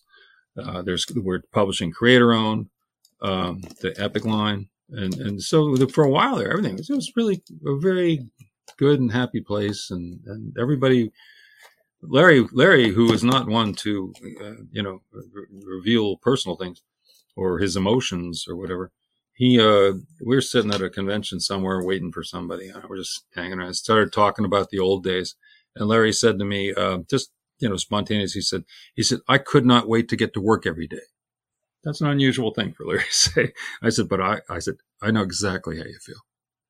And I think a lot of people felt that way. And, every place that size is going to have a few cranky people or bad apples, but we had the minimum. And I mean, what strikes me as well is what a young guy you would have been to have such a significant role, sort of, I can only imagine, me taking on something like that, thinking, oh no, I'm still too young. I don't have enough experience to deal with this, in my late age. How did that feel? Well, I was 26 years old, but I'd been working actively in big time comics for 13 years. So it wasn't a pup, and, second, Stan recommended me to the president. The president hired me and I reported to the president. Stan really didn't have anything to do with the comics anymore. He was working entirely on media entertainment stuff. But he's still Stan and he has the president's ear and everything. So I'd done some work with him on the newspaper strip, the Spider-Man newspaper strip. He started out with Len Wein writing stories, and then he would write the dialogue and John Romita would do the art. I kind of didn't like Len's stuff. And so he let him go, not from the company, from the strip. So then Stan's trying to find a new writer, and everybody's afraid because they don't want to be fired by Stan and be embarrassed. So he asks a lot of people and finally asks me. And I said, yeah, I'll do it, And so I did a story for him, and I take it to him, and he's reading it like, he looks like he has a headache. He's like this, and he's reading it and gets done. He says, "This is good." I said, "Yeah." I said, "Yeah, I know." And he said, "No, really, it's good." I said, "Yes, Stan, I know what I'm doing." And so actually the exact words is, "Why is it good?" But anyway, so we got along, and the first couple I just wrote, and John had some trouble interpreting what I said, I guess. I mean, the problem was that John was drawing it like a romance strip, and Stan wanted romance and adventure. And so John would give you a lot of close-ups of the pretty girl's face when what Stan wanted to see was her dancing, So anyway, I started doing little stick figure layouts for John. And at first he was not happy. He says, I don't need some kid, doing layouts for me. And I said, John, it's not to show you, how to draw. I said, I'm just letting you know what's happening.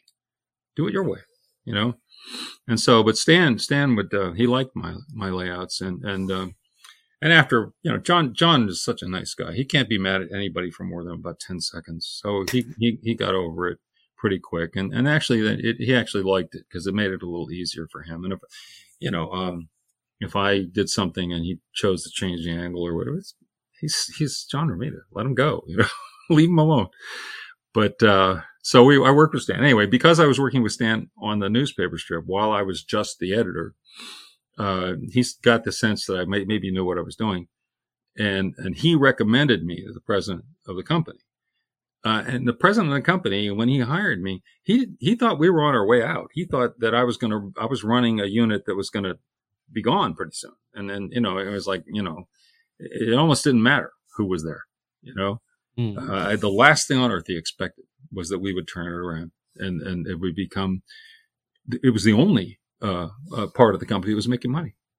I mean, the other, licensing, not much.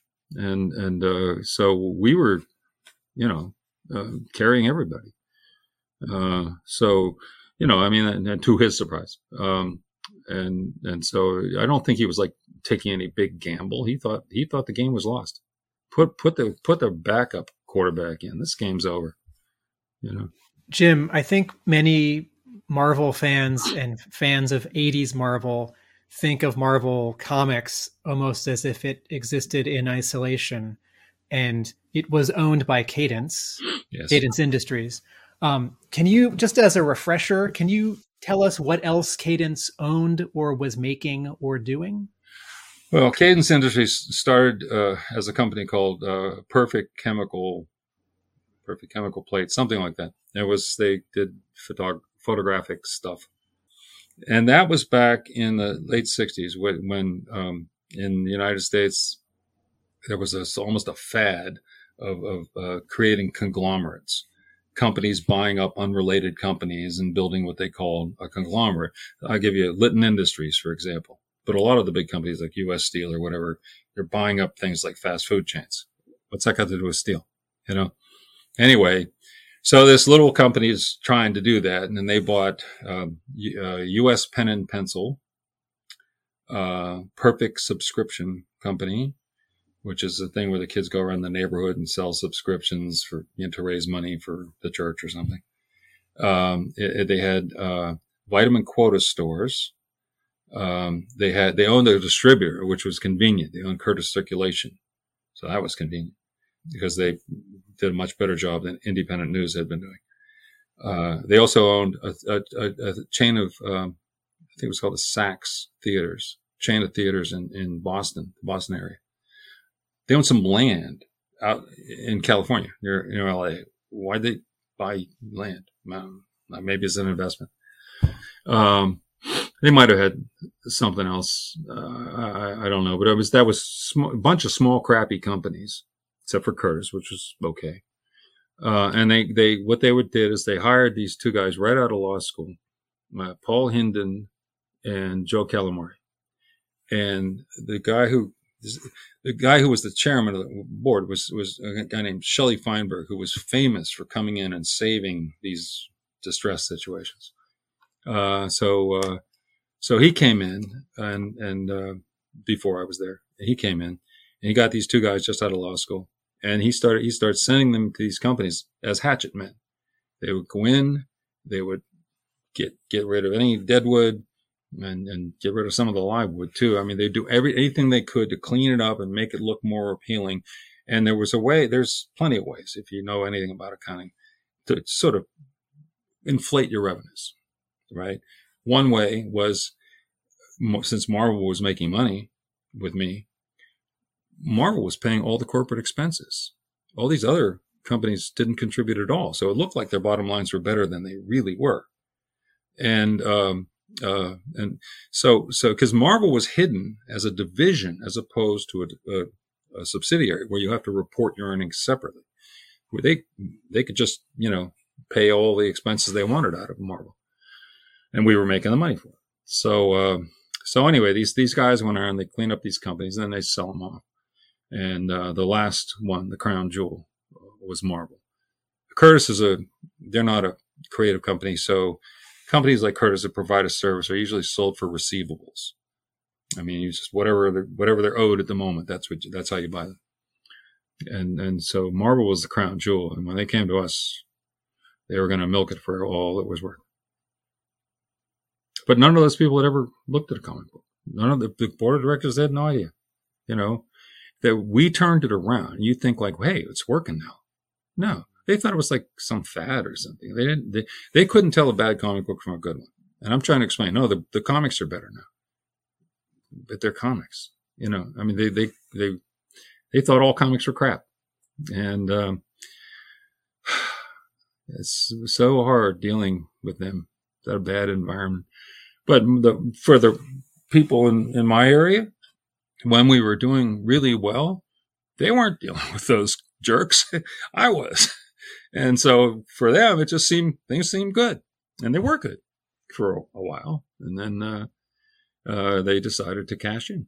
So this is 1986 when Cadence sells Marvel to New World Pictures. Yeah, the deal actually closed in early January 1987.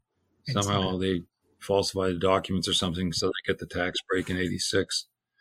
But that year was tough. Cadence had many suitors besides New World Pictures, which changed its name later to New World Entertainment. But one of them was Richard Bernstein, who was supermajority owner of Western Publishing, Golden Books, had printing plants all over the country.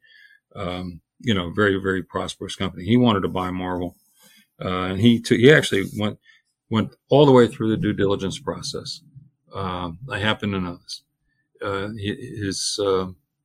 it was Baker McKenzie was his law firm, and he ended up owing them near $300,000 for doing the legal work, researching, buying Marvel. And of course, he had to send in his auditors and pay them a couple $100,000. So he's into this for you know, $500,000. And he walked away because he said, these executives are terrible. And they keep wanting a nickel more. He said, enough, goodbye. So he spent all that money and walked away. So fortunately with New World, they I don't know, they weren't as bright, but they did close the deal. I had a question about sort of more the creative side and you know the period that you oversaw at Marvel, sort of incredible, you know, creative period and sort of a lot of nostalgia from people of you know just some of those books produced during those during that time. It's you know a high point to live up to. You know, we still all of these years, you know, go back to a lot of these books. I had the greatest team ever assembled. You can't win with that team. Fire the coach. And I was wondering specifically around the Joe book. So you've got there Larry there as the writer, but you know got these amazing artists. So broadly speaking, it was sort of Trimpe, Vosberg, Wiggum, and then Ron Wagner.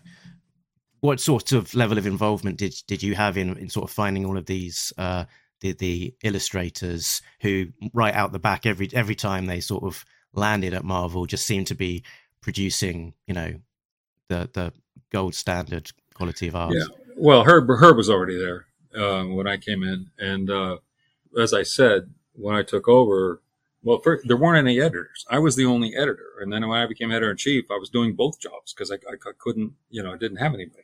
Well, I quickly got editors.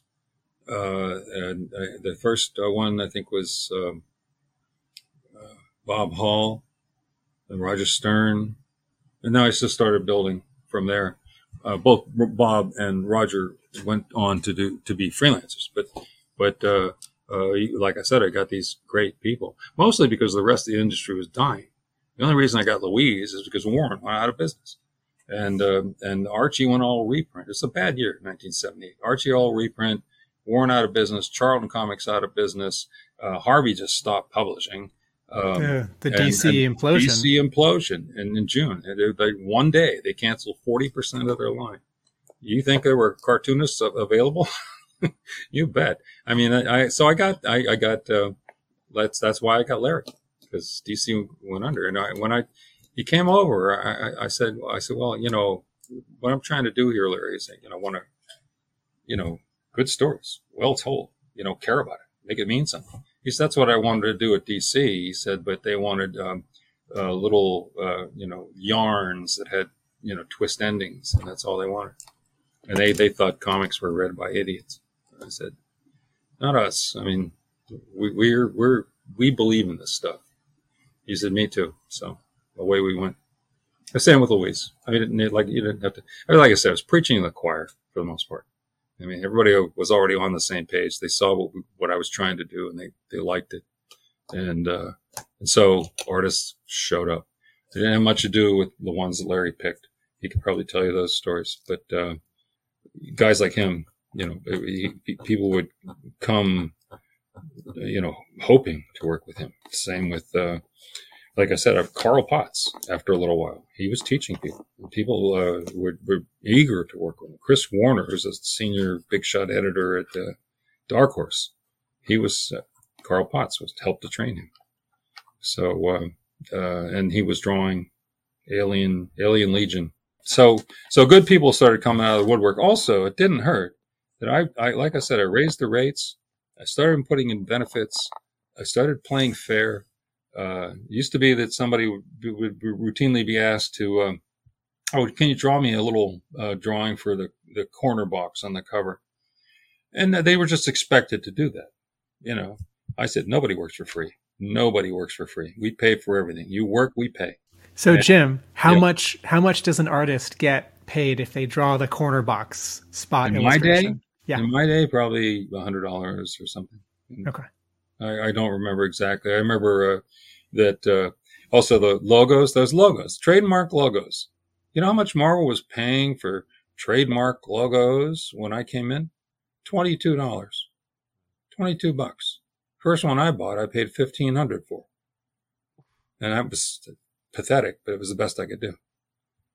It's just we had to make it fair. I mean, this is actually that's a good segue, if I can. We've been talking about story and character and art, but there is this element of Marvel design. So logos, layout, which is people in the bullpen, right? Like people who were doing corrections and paste up and letterers. Can you talk about design and how a Marvel book, I don't mean like cover art, I mean how a book looks to the audience and to your aesthetics? Well, I never told anybody write like me or design like me or any of it. But we tried to hire good designers and tried to give them a sense of what our purpose was here, and the same with the artists. I said, tell a story well, make it clear at a glance. Anyone in the world should be able to look at any panel and know exactly what's going on there. And I discourage the overlapping, interlocking, slanty panel. Don't know which balloon to read next. Didn't outlaw it. To me, it was like, you better be pretty darn good if you're going to start playing with the panel borders. That's what Archie used to call it, playing with the panel borders. And, and so most guys got the drift. Oh, we're going to do, straightforward storytelling. I didn't say, it has to look like this, or I like this style, or draw like Joe Buscema. Stan used to do it. He used to say, draw like Herbie. And so Herb Trimpe, and some other guys tried to do it too. And I would never do that. And I think that was a mistake on Stan's part. But so what I found was that if you just get them to understand the mission, which were good story, well told, make it clear at a glance.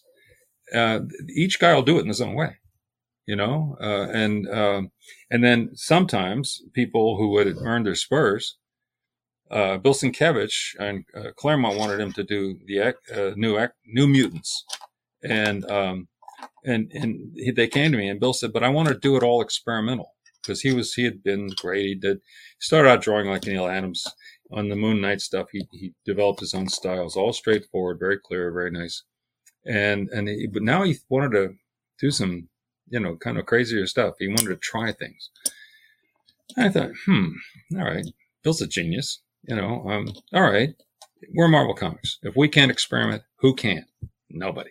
So go ahead, Bill, swing for the fences. You'll never hear from me about, you could have told this clearer. I said, just rock the world. Go ahead. And so he did. He did some pretty weird stuff on New Mutants. But, and the newsstand sales actually went down because get a lot of young readers on the newsstand, and they just couldn't figure it out. It's just hard to read.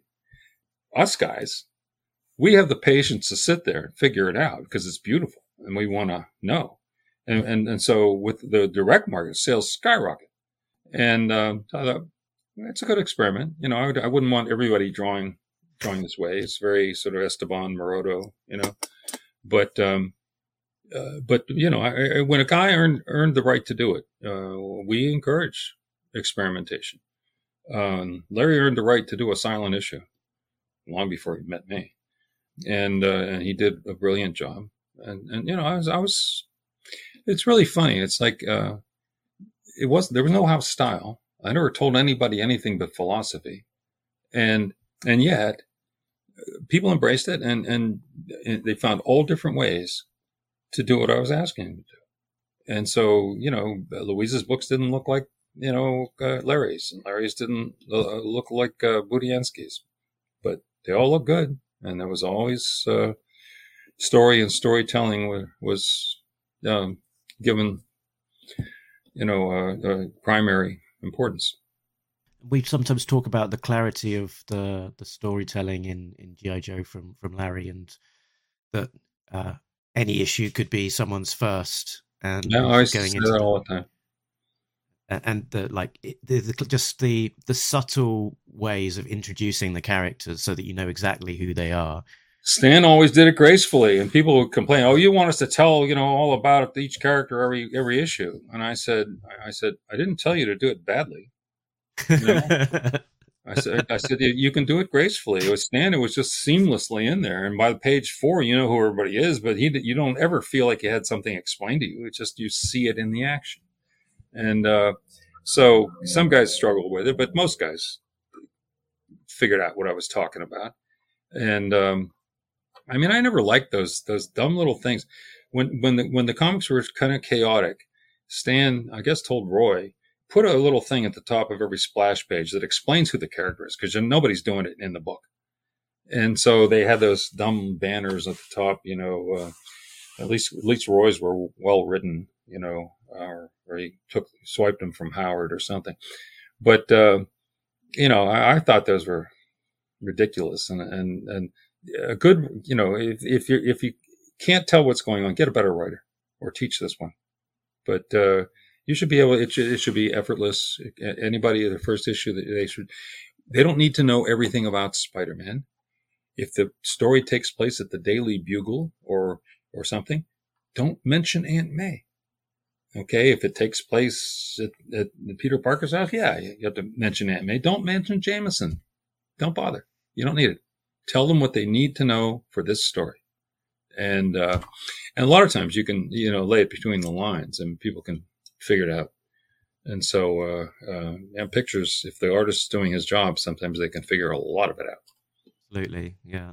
Yeah. And I had a couple of more specific G.I. Joe questions, and Sure. then I think I'm done with the G.I. Joe stuff.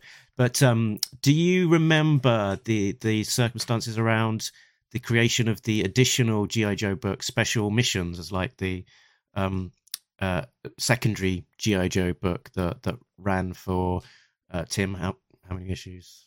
Yeah, but it was doing so well. 28 issues. It was doing so well. G.I. Joe was doing so well.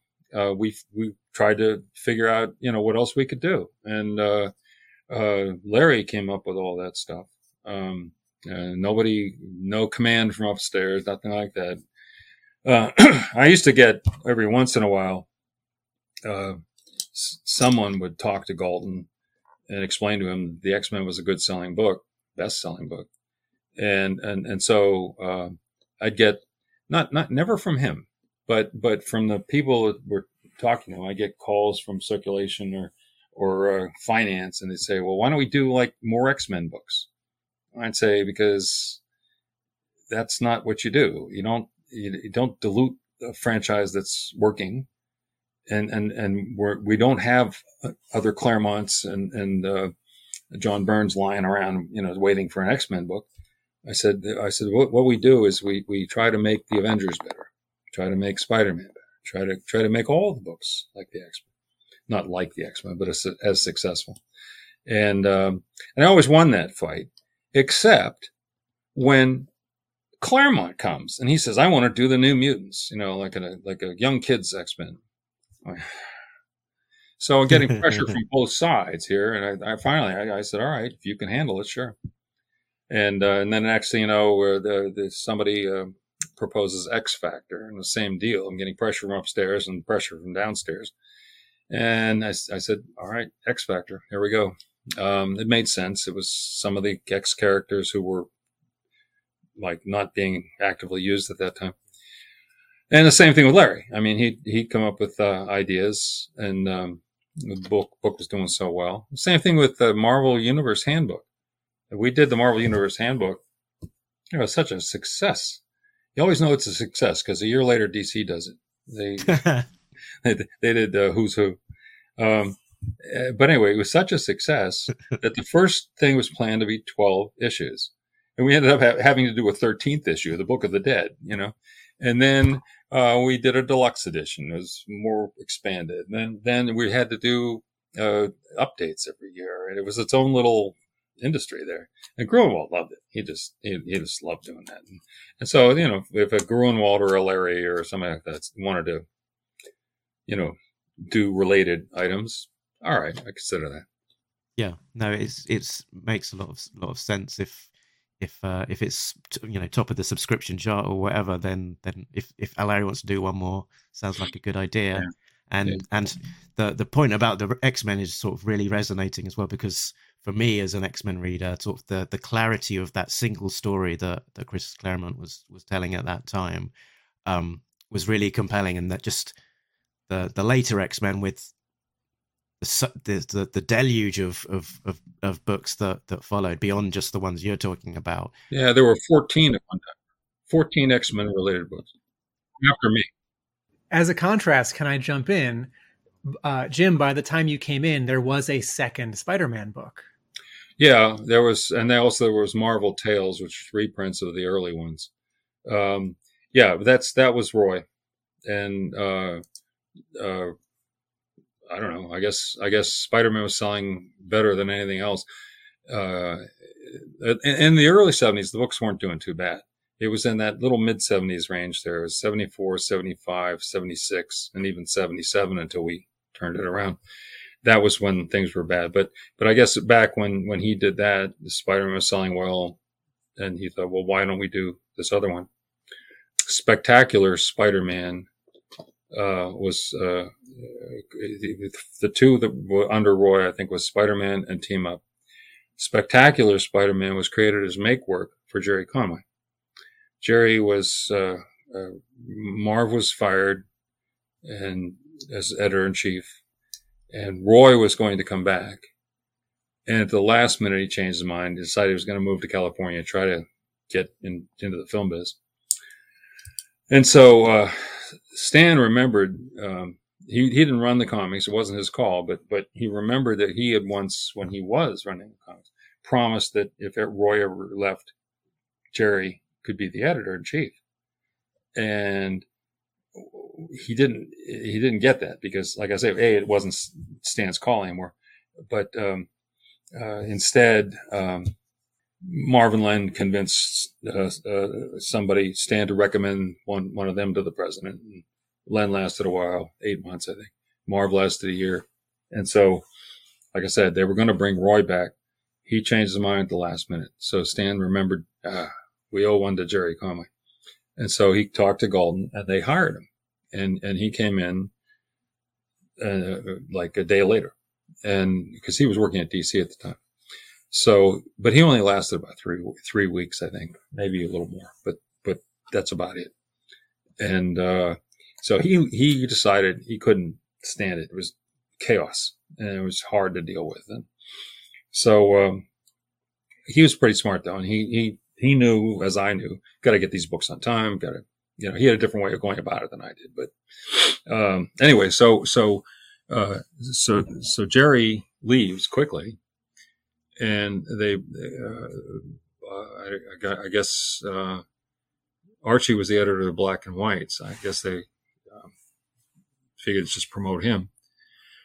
And they did. But when Jerry left, he left as a contract writer-editor. And he had made a contract for 8 books a month. I don't know anybody who could write 8 books a month except Stan, who did 10 or more a month for 10 years running. So Jerry had all this work to do, and it was more than he could handle. And but there weren't actually enough books to give him that, and so they actually Archie had to kick guys off of books to give to Jerry, and created Spectacular Spider-Man to give to Jerry.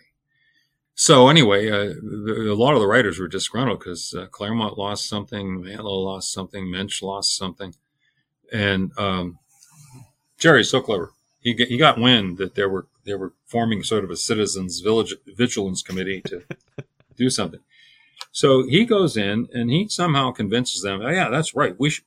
I want to join the citizens' vigilance committee, and he actually went into Stan's office with them.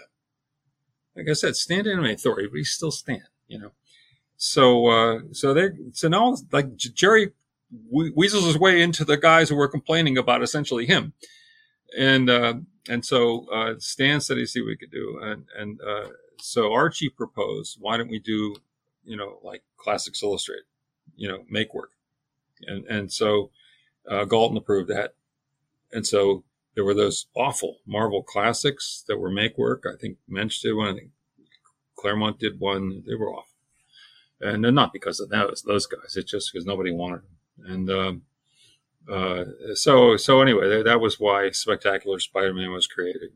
And I don't know what else, but then there were a couple of the books that were created around that time that were, protect the trademark books, Spider-Woman, She-Hulk, things like that. They didn't want somebody else to come out with a female Hulk or a female Spider-Man. So,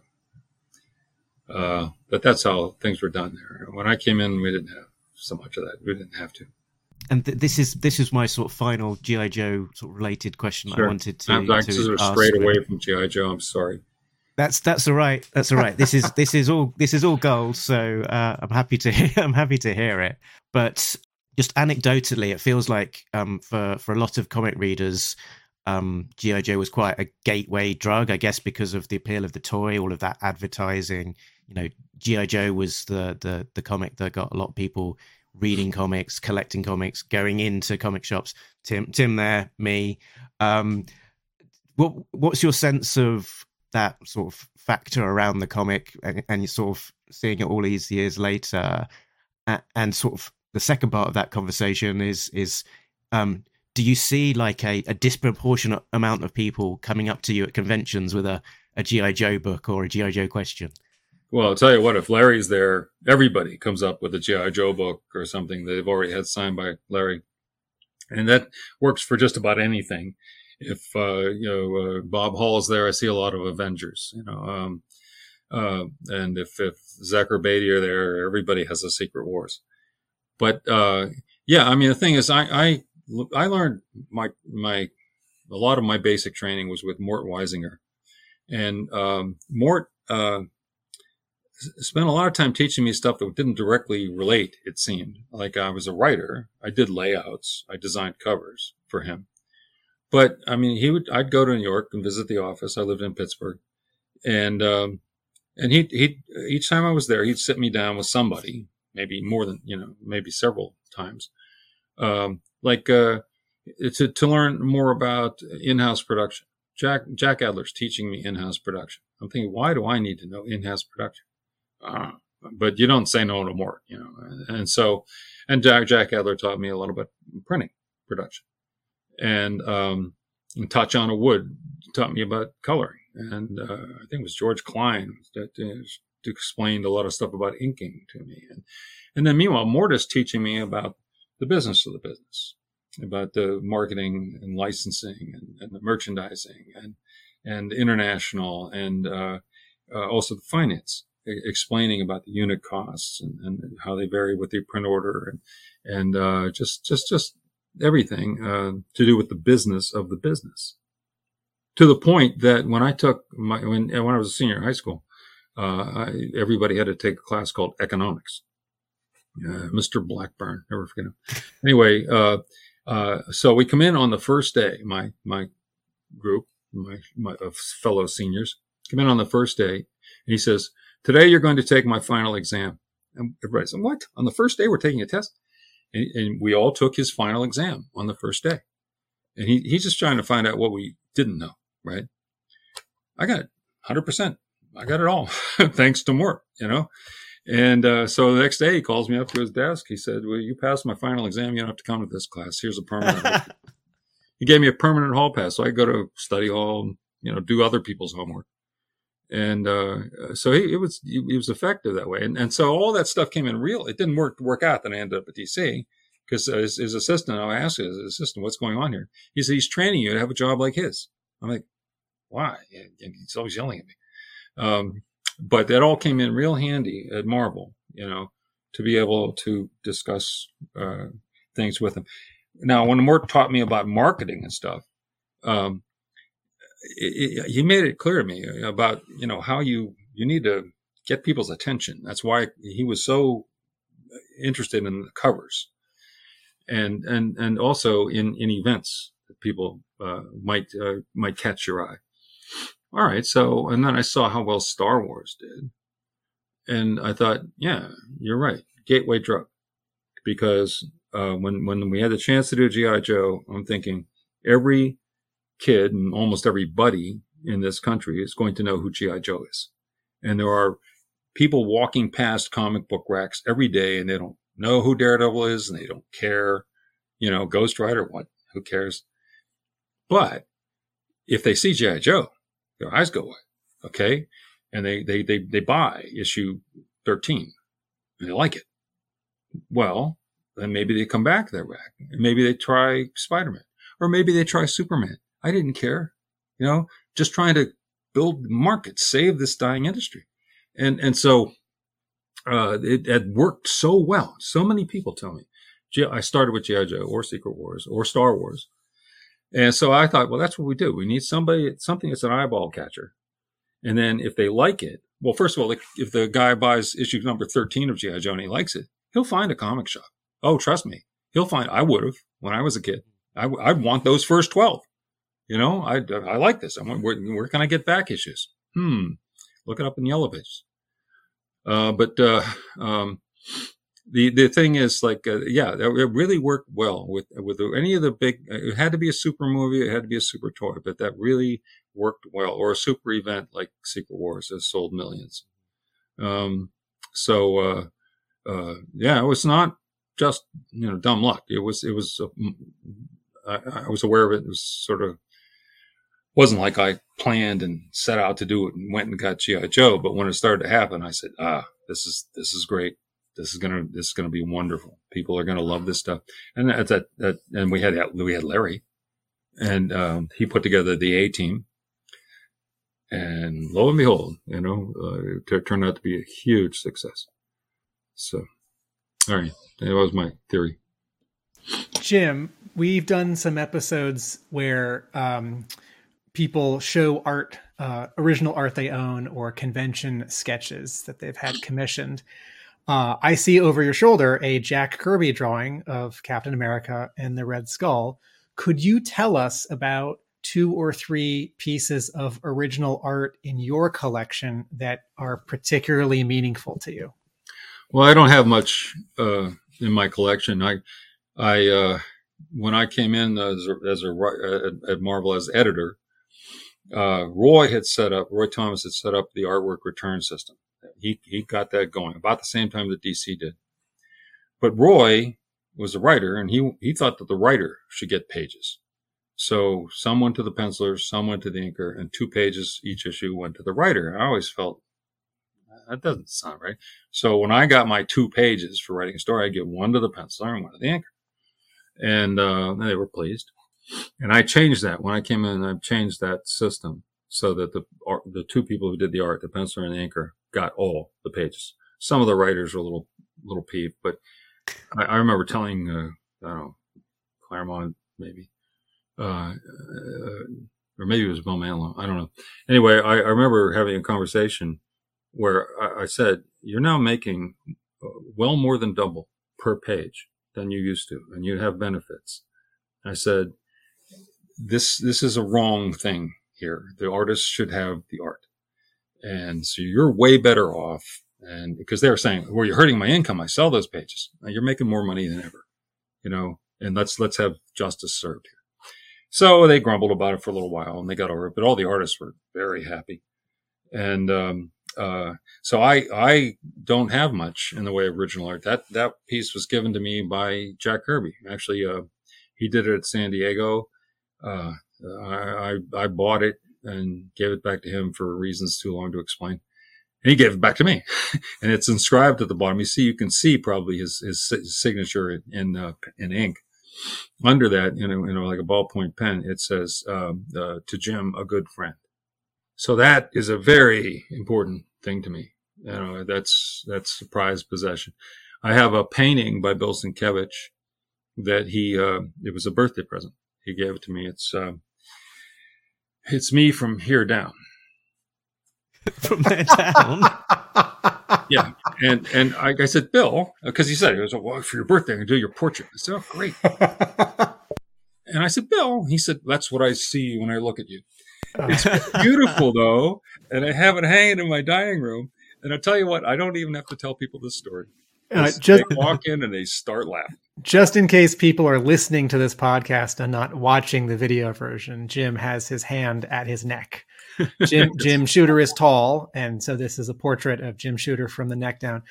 Jim, is this what are the colors? Is this in Sienkiewicz's more painterly style? What does it look like? Is it big? It's in his painterly style. It's sort of me with my hand in my pocket. I'm wearing a sport coat, and I have a tie on. I used to wear a tie at Marvel because I would often be called into meetings, occasionally with the board, or occasionally with executives or executives from other countries, or toy partners or something.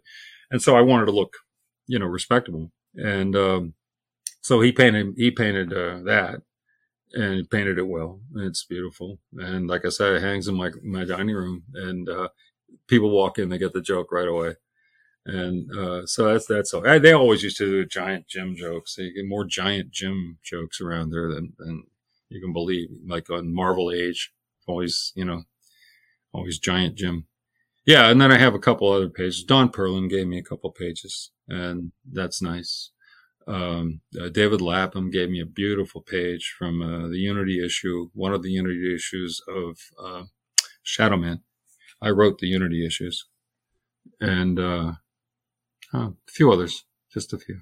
Is there anything outside of comics in fine art illustration or children's book illustration, newspaper strips? Yeah, I have a Nancy strip that was given to me by Guy Gilchrist, and that's framed, and that's beautiful. He did that for years.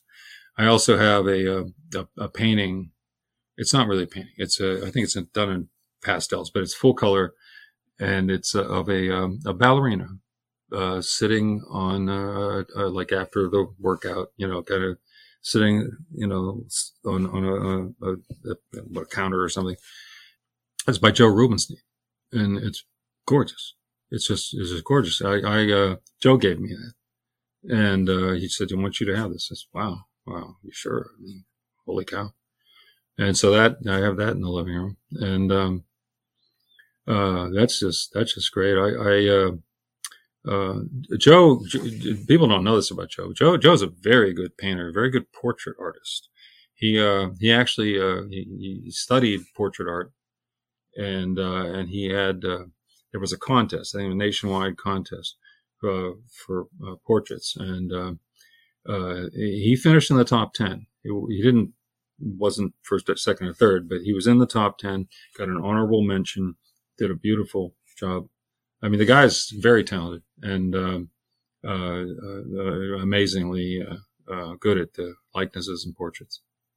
This is the artist that I guess listeners will best know as the inker of the likes of Wolverine. The Wolverine miniseries he inked, and he inked a lot of stuff. I mean, so much stuff. He was a go-to guy for a long time. We've been talking quite a long time and taking up a lot of your time, so I don't want to monopolize your time too much. But yeah, so Tim, was there any sort of final sort of questions from you? No, this has been wonderful. I'm out of questions. Thanks. Yeah. Well, if you ever, if you guys just want to talk to me, or if you ever want to do this again, anytime. It was fun. Oh, thank you so much. I mean, yeah, my only other questions would be just more self-indulgent sort of curiosity questions about, for example, with Marvel being the cultural phenomenon that it is now, particularly with the cinematic universe and all of the shows on Disney Plus and stuff. As a sort of an outsider, all of these, years later, how looking at kind of what it's become, what do you make of it all? Well, I'll tell you what. Like I said, when Galton hired me, he said, the comics are going to die. It's over. And I said, you're so wrong. And the part of the reason I said that is because I always thought, that there could be good movies about comic book characters and so forth. And Star Wars proved me right. I thought, boy, if they can do that with space opera, and they turned their attention to comics, wow, holy cow. So I said, I would know this is going to happen, and he didn't think so. And so anyway, that year, my first year as editor-in-chief, that's when the Superman movie came out, the first one with Christopher Reeve. Right. And it got good reviews. You remember? I don't know if you remember the motto, "You'll believe a man can fly," right? Got good reviews, playing to packed houses, big hit. Okay. And so I said, this is it. This is the watershed. Here we go. And so I told everybody, I said, no, you guys straggling sometimes. I said, but tomorrow be here at 9. I said, we're going to the movies. And I took everybody, 30 some people, and walked across town. And the only show you get into is the early morning show. That's why they had to be there, to get them those movies at the 10 o'clock show, or you couldn't get in. And so I got them there, bought everybody's tickets, bought them all popcorn. And I said, we have to watch this. This is a watershed. This is a big thing in the history of our industry. And we should see it. And remember this moment, right? So, but we did, and we watched it, and it was pretty good. I mean, I could quibble with things here and there, but I thought, no, it's not some silly thing. It's a real movie. And, so we're trooping back across town, or we come into the office, and Stan's office was still at 575 Madison then, even though he wasn't involved with the comics. He was, anyway, so he sees us all trooping down the hall, and he comes out and he's looking at me. He's to me, where were you? And I said, I took everybody to see Superman. And he said, and you didn't ask me? He was like a kid. He was like, so, upset. And I said, oh, I'm sorry, Stan. I didn't think of it. I said, but he said, I should have done it. I said, next time, let's do it together, So anyway, but I knew that was a significant moment. And I knew that the technology would keep evolving, and that this was going to happen.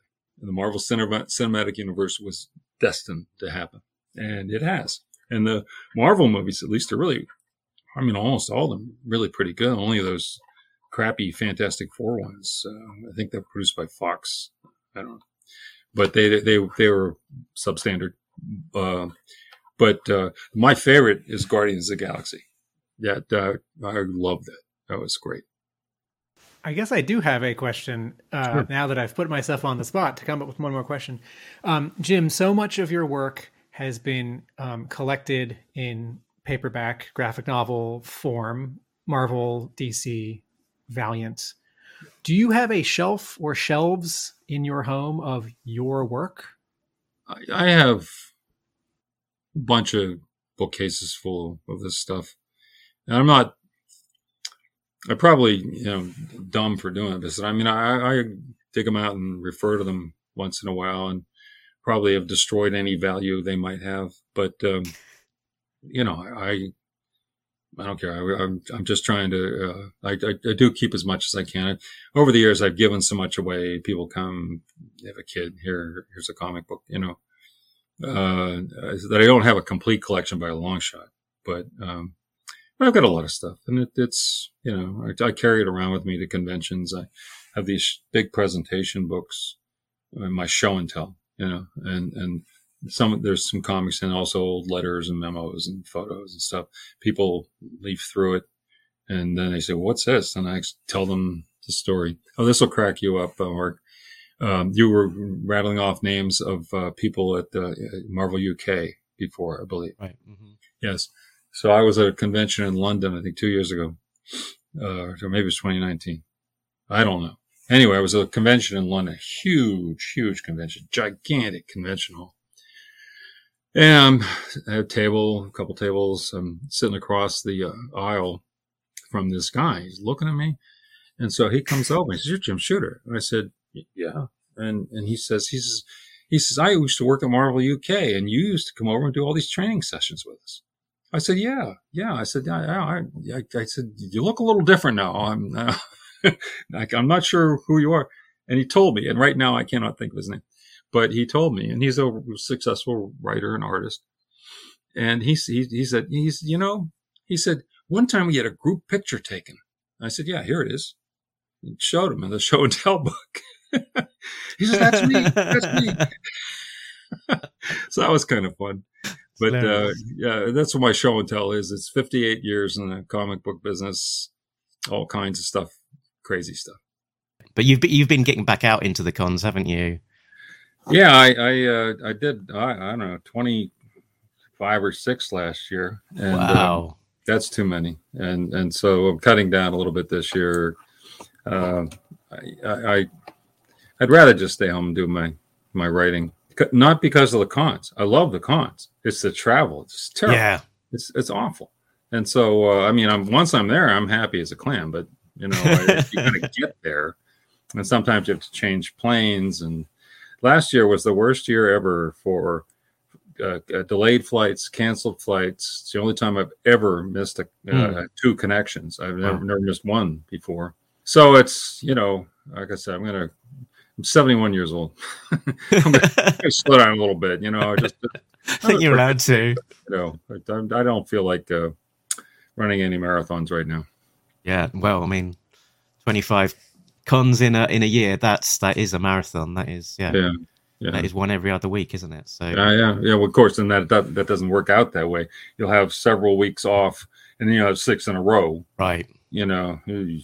Well, and you must have visited. Like I say, it's once I get there, I'm having fun, and I see people I haven't seen for years. People I used to work with, and all kinds of people turn up, and it's a great time. I just, I just wish I could, teleport.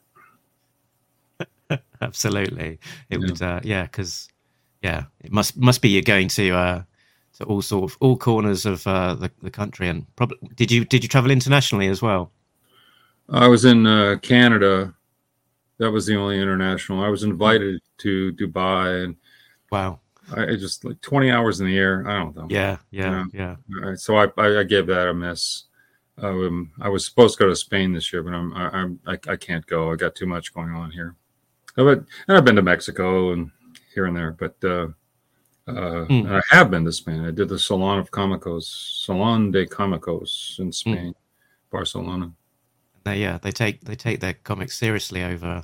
Oh yeah, Europe. Yeah, and they pull no punches. They ask whatever question, And it wasn't what was the color of Napoleon's white horse. It's always something that requires explanation. Yeah. So normally, as we sort of wrap up, we ask our guests if there's anything. Where people can find them online and what they have that they'd like to promote. So this is your opportunity to now. If there's something you want to promote or let people know what you're sort of working on right at the moment, then. Well, I don't really have anything to promote. I'm doing some Hollywood work now, comic book related stuff, script doctor concept stuff, and That's nice. Pays well. It's fun.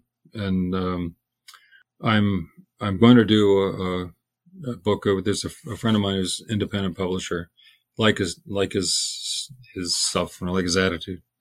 And so he has a book called Guardians, which I'm going to help him relaunch. I'm going to write a story for him. And I do occasional little indie things. Just they call me up. They say, "Would you write us a story?" I said, "Yeah." Well, what's your rate? I said, "Well, what can you afford?" You know, they'll say, "We can go as high as $12 a page." And I'll say, "Why don't you give that to the artist, and I'll just do it for fun?" You know, and so I've done a bunch like that, and nothing really current out there to. You know, and I don't have any web page or anything like that. I work for with a company called Illustrated Media. I'm not an employee, but they use me for concept stuff and, you know, Hollywood stuff and things like that. And Illustrated Media has a website, illustratedmedia.com. And I have had a blog, which I stopped doing years ago, maybe almost 10 years ago, I guess. There's a lot of interesting stuff. It's still around, and you can still go through it. A lot of interesting stuff there. It's fun stuff. And some of this, like these stories I'm telling, I write an article, and then there's all these comments I get. And sometimes I would get tons of comments if the subject was real interesting. So that's it. It's called jimshooter.com, and it's a blog. And even though I haven't worked on it for a long time, there's some pretty cool stuff that I'm about to start doing it again. When I did it a couple times a week. Now it'll probably be once a week, but I'm going to try to get back into that. Is that all this fun stuff? Huh? Jim, if that blog doesn't feel active to you right now, I'm pretty certain both Mark and I were there this morning. Well, it still gets a lot of page views. I mean, a friend of mine who knows about that stuff tells me. A lot of page views. I think at its peak, it was getting over 300,000 page views a month, and you know, because it's fun stuff. You know, it's not all about me. It's all about, you know, what happened and all the cool things that went on. So, Jim, there's this wonderful book of interviews with you that's edited by Jason Sachs and Eric Hoffman and Dominic Grace, and there are many interviews with you online, both text and video. Do you think about writing an autobiography? Well, funny you should say that. There's I'm sort of working on one now. It's not. I have offers from several publishers to do it. I just haven't had time. And recently, I've had some interest about, you know, maybe making it into a movie or something. But I don't know. I'm not in a hurry to do it. I hope I'm around long enough to do it. But I've got so much good stuff that I'm having fun with now. I just don't have time to, you know, to do that. We'll see. Yeah, and just my mind's racing about you, sort of like the adaptation of your life, like sort of mad, you know, like not quite the right era, but, you know, Mad Men. Sort of, I guess, yeah. The story, you know, the story of what it was like at that time with all of this stuff going on around you. Yeah, great. Yeah, it was tough times. When I started off, like I said, everything was late. We were missing shipping on books. That's how I was able to save money. I got us on time. It took me 4 months till we were shipping the correct number of books. My first month I'm sorry, Archie left me a mess, and we were supposed to publish 45 color comics in January of 78. Only 26 made it out the door. You schedule time at the separator. You schedule time at the printer. If that book doesn't show up, you pay anyway. And so by getting us on time, I saved many hundreds of thousands of dollars. Also, if it was somewhat late, then you had to have the plates, which were made in Connecticut, shipped to Sparta, Illinois, express. You ship a book's worth of zinc plates that far in a hurry in those days? Wow. Cost a fortune.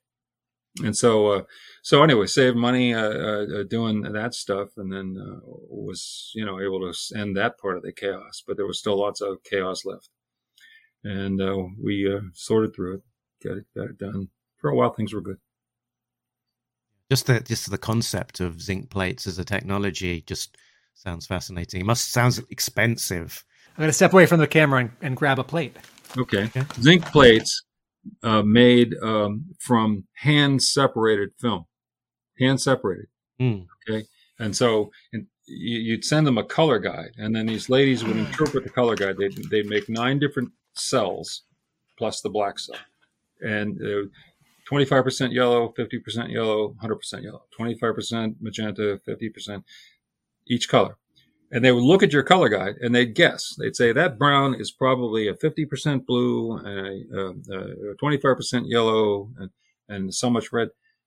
And so they'd fill in that area on the appropriate cells with red paint.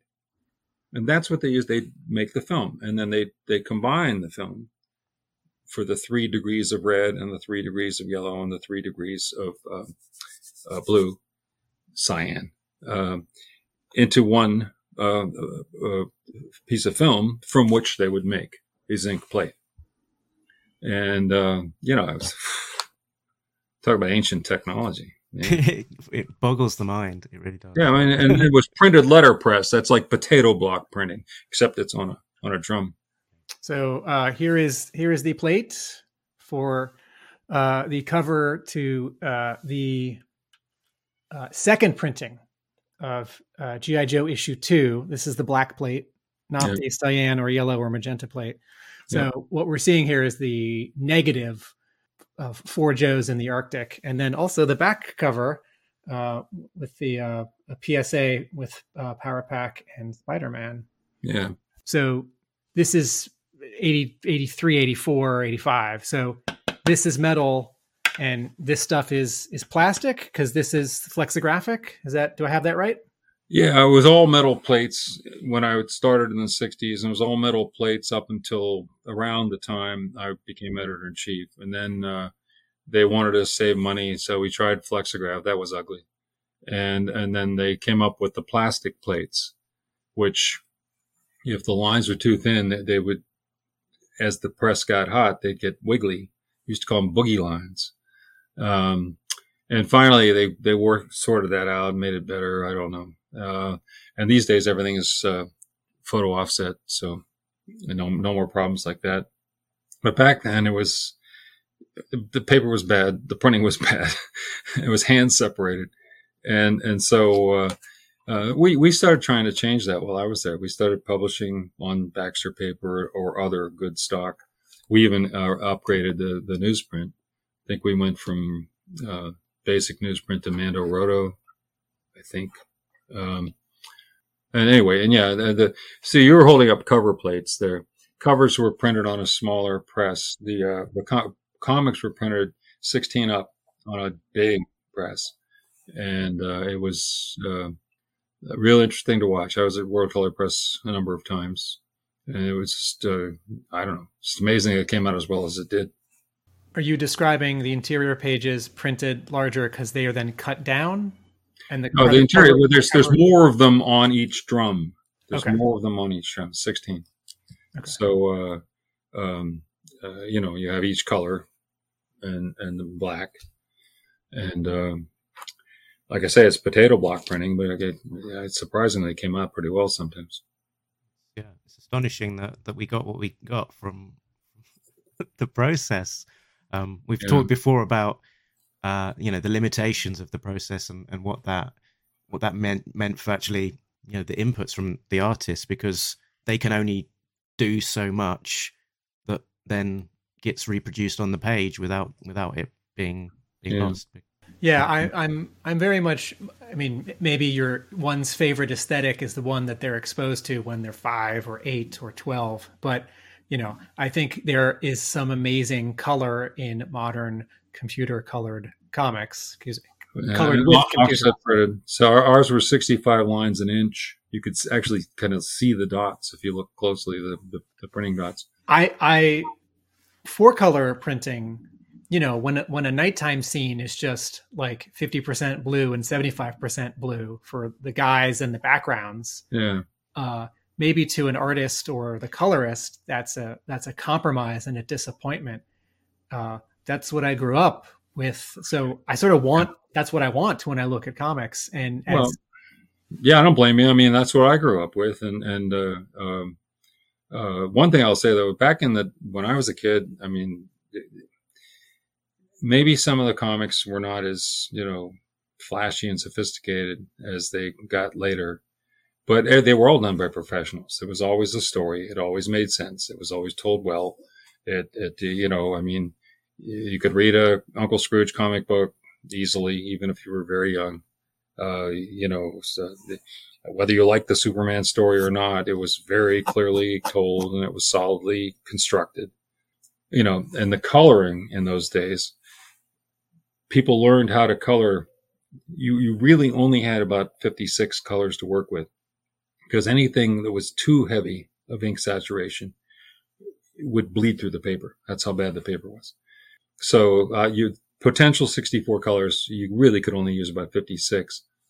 And in those days, and it lingers to this day, by the way, in those days, there were just kind of not rules, but guidelines. Heroes are red, blue, and yellow, with very few exceptions. Green Lantern. Villains are orange, green, and purple. And check it out, there's still a lot of that around. And those are dark and solid colors. Civilians were things like magenta, brown, Prussian blue, all the off colors. So what happens is the characters are usually in the foreground. They're nice and dark and solid, and they make the backgrounds pastel, instant depth. Okay. Well, that was simple. That art got lost. I kept preaching to people, make it clear. You don't have to be formula like they used to be, because there is a way to do a lady in a pink dress or a guy in a tan suit or something. Sure, of course you can do it, but you have to be good to know how to make that character stand out, and especially if you're standing next to the superhero who's bright red, blue, and yellow. You have to think about what that background is going to be. Too many people just sit down and start coloring. No, you have to analyze the panel first. Figure out, how am I going to make depth here? How am I going to make it clear? How am I going to make it dramatic? And, the best ones do that, like Paul Audio, Pat Olaf, J.J. Jackson, Max Shield, whose real name is Christie. They figured it out. Glynis Oliver. Anyway. So, as we're sort of rolling into talking together for almost 3 hours, let's finish there, because we've got to finish somewhere. You're welcome to join us for the sign out. So, Tim, Jim, at the very end of this, I'm going to sing a jingle, which is our version of the 1988 G.I. Joe television toy commercial jingle. Can't wait. That's what that'll be. Mark, people can find me video essays from my creative partners at Atomic Abe Productions. That's our YouTube channel, our website, atomicabe.com. My brick and mortar shop is in Somerville, Massachusetts, Hub Comics, and I write about G.I. Joe at arealamericanbook.com. And if you are new to Talking Joe, you can visit talkingjoe.co.uk. That is the website with all of the details and links to our Facebook, Twitter, Instagram, and all of that. A big thanks as well to all of our Patreon subscribers who are supporting the show. And after a long and very interesting discussion, I'll say I think that is us done. But remember that Nobody Beats Talking Joe, an international podcast. Oh, Metropolitan Opera. There we go. If you want to sing too, there's the lyrics. You still want to have viewers. So join us next time. Laters. Thanks a lot, guys. You guys are great. It's very nice. Thanks a lot. I'm sorry I talked so much.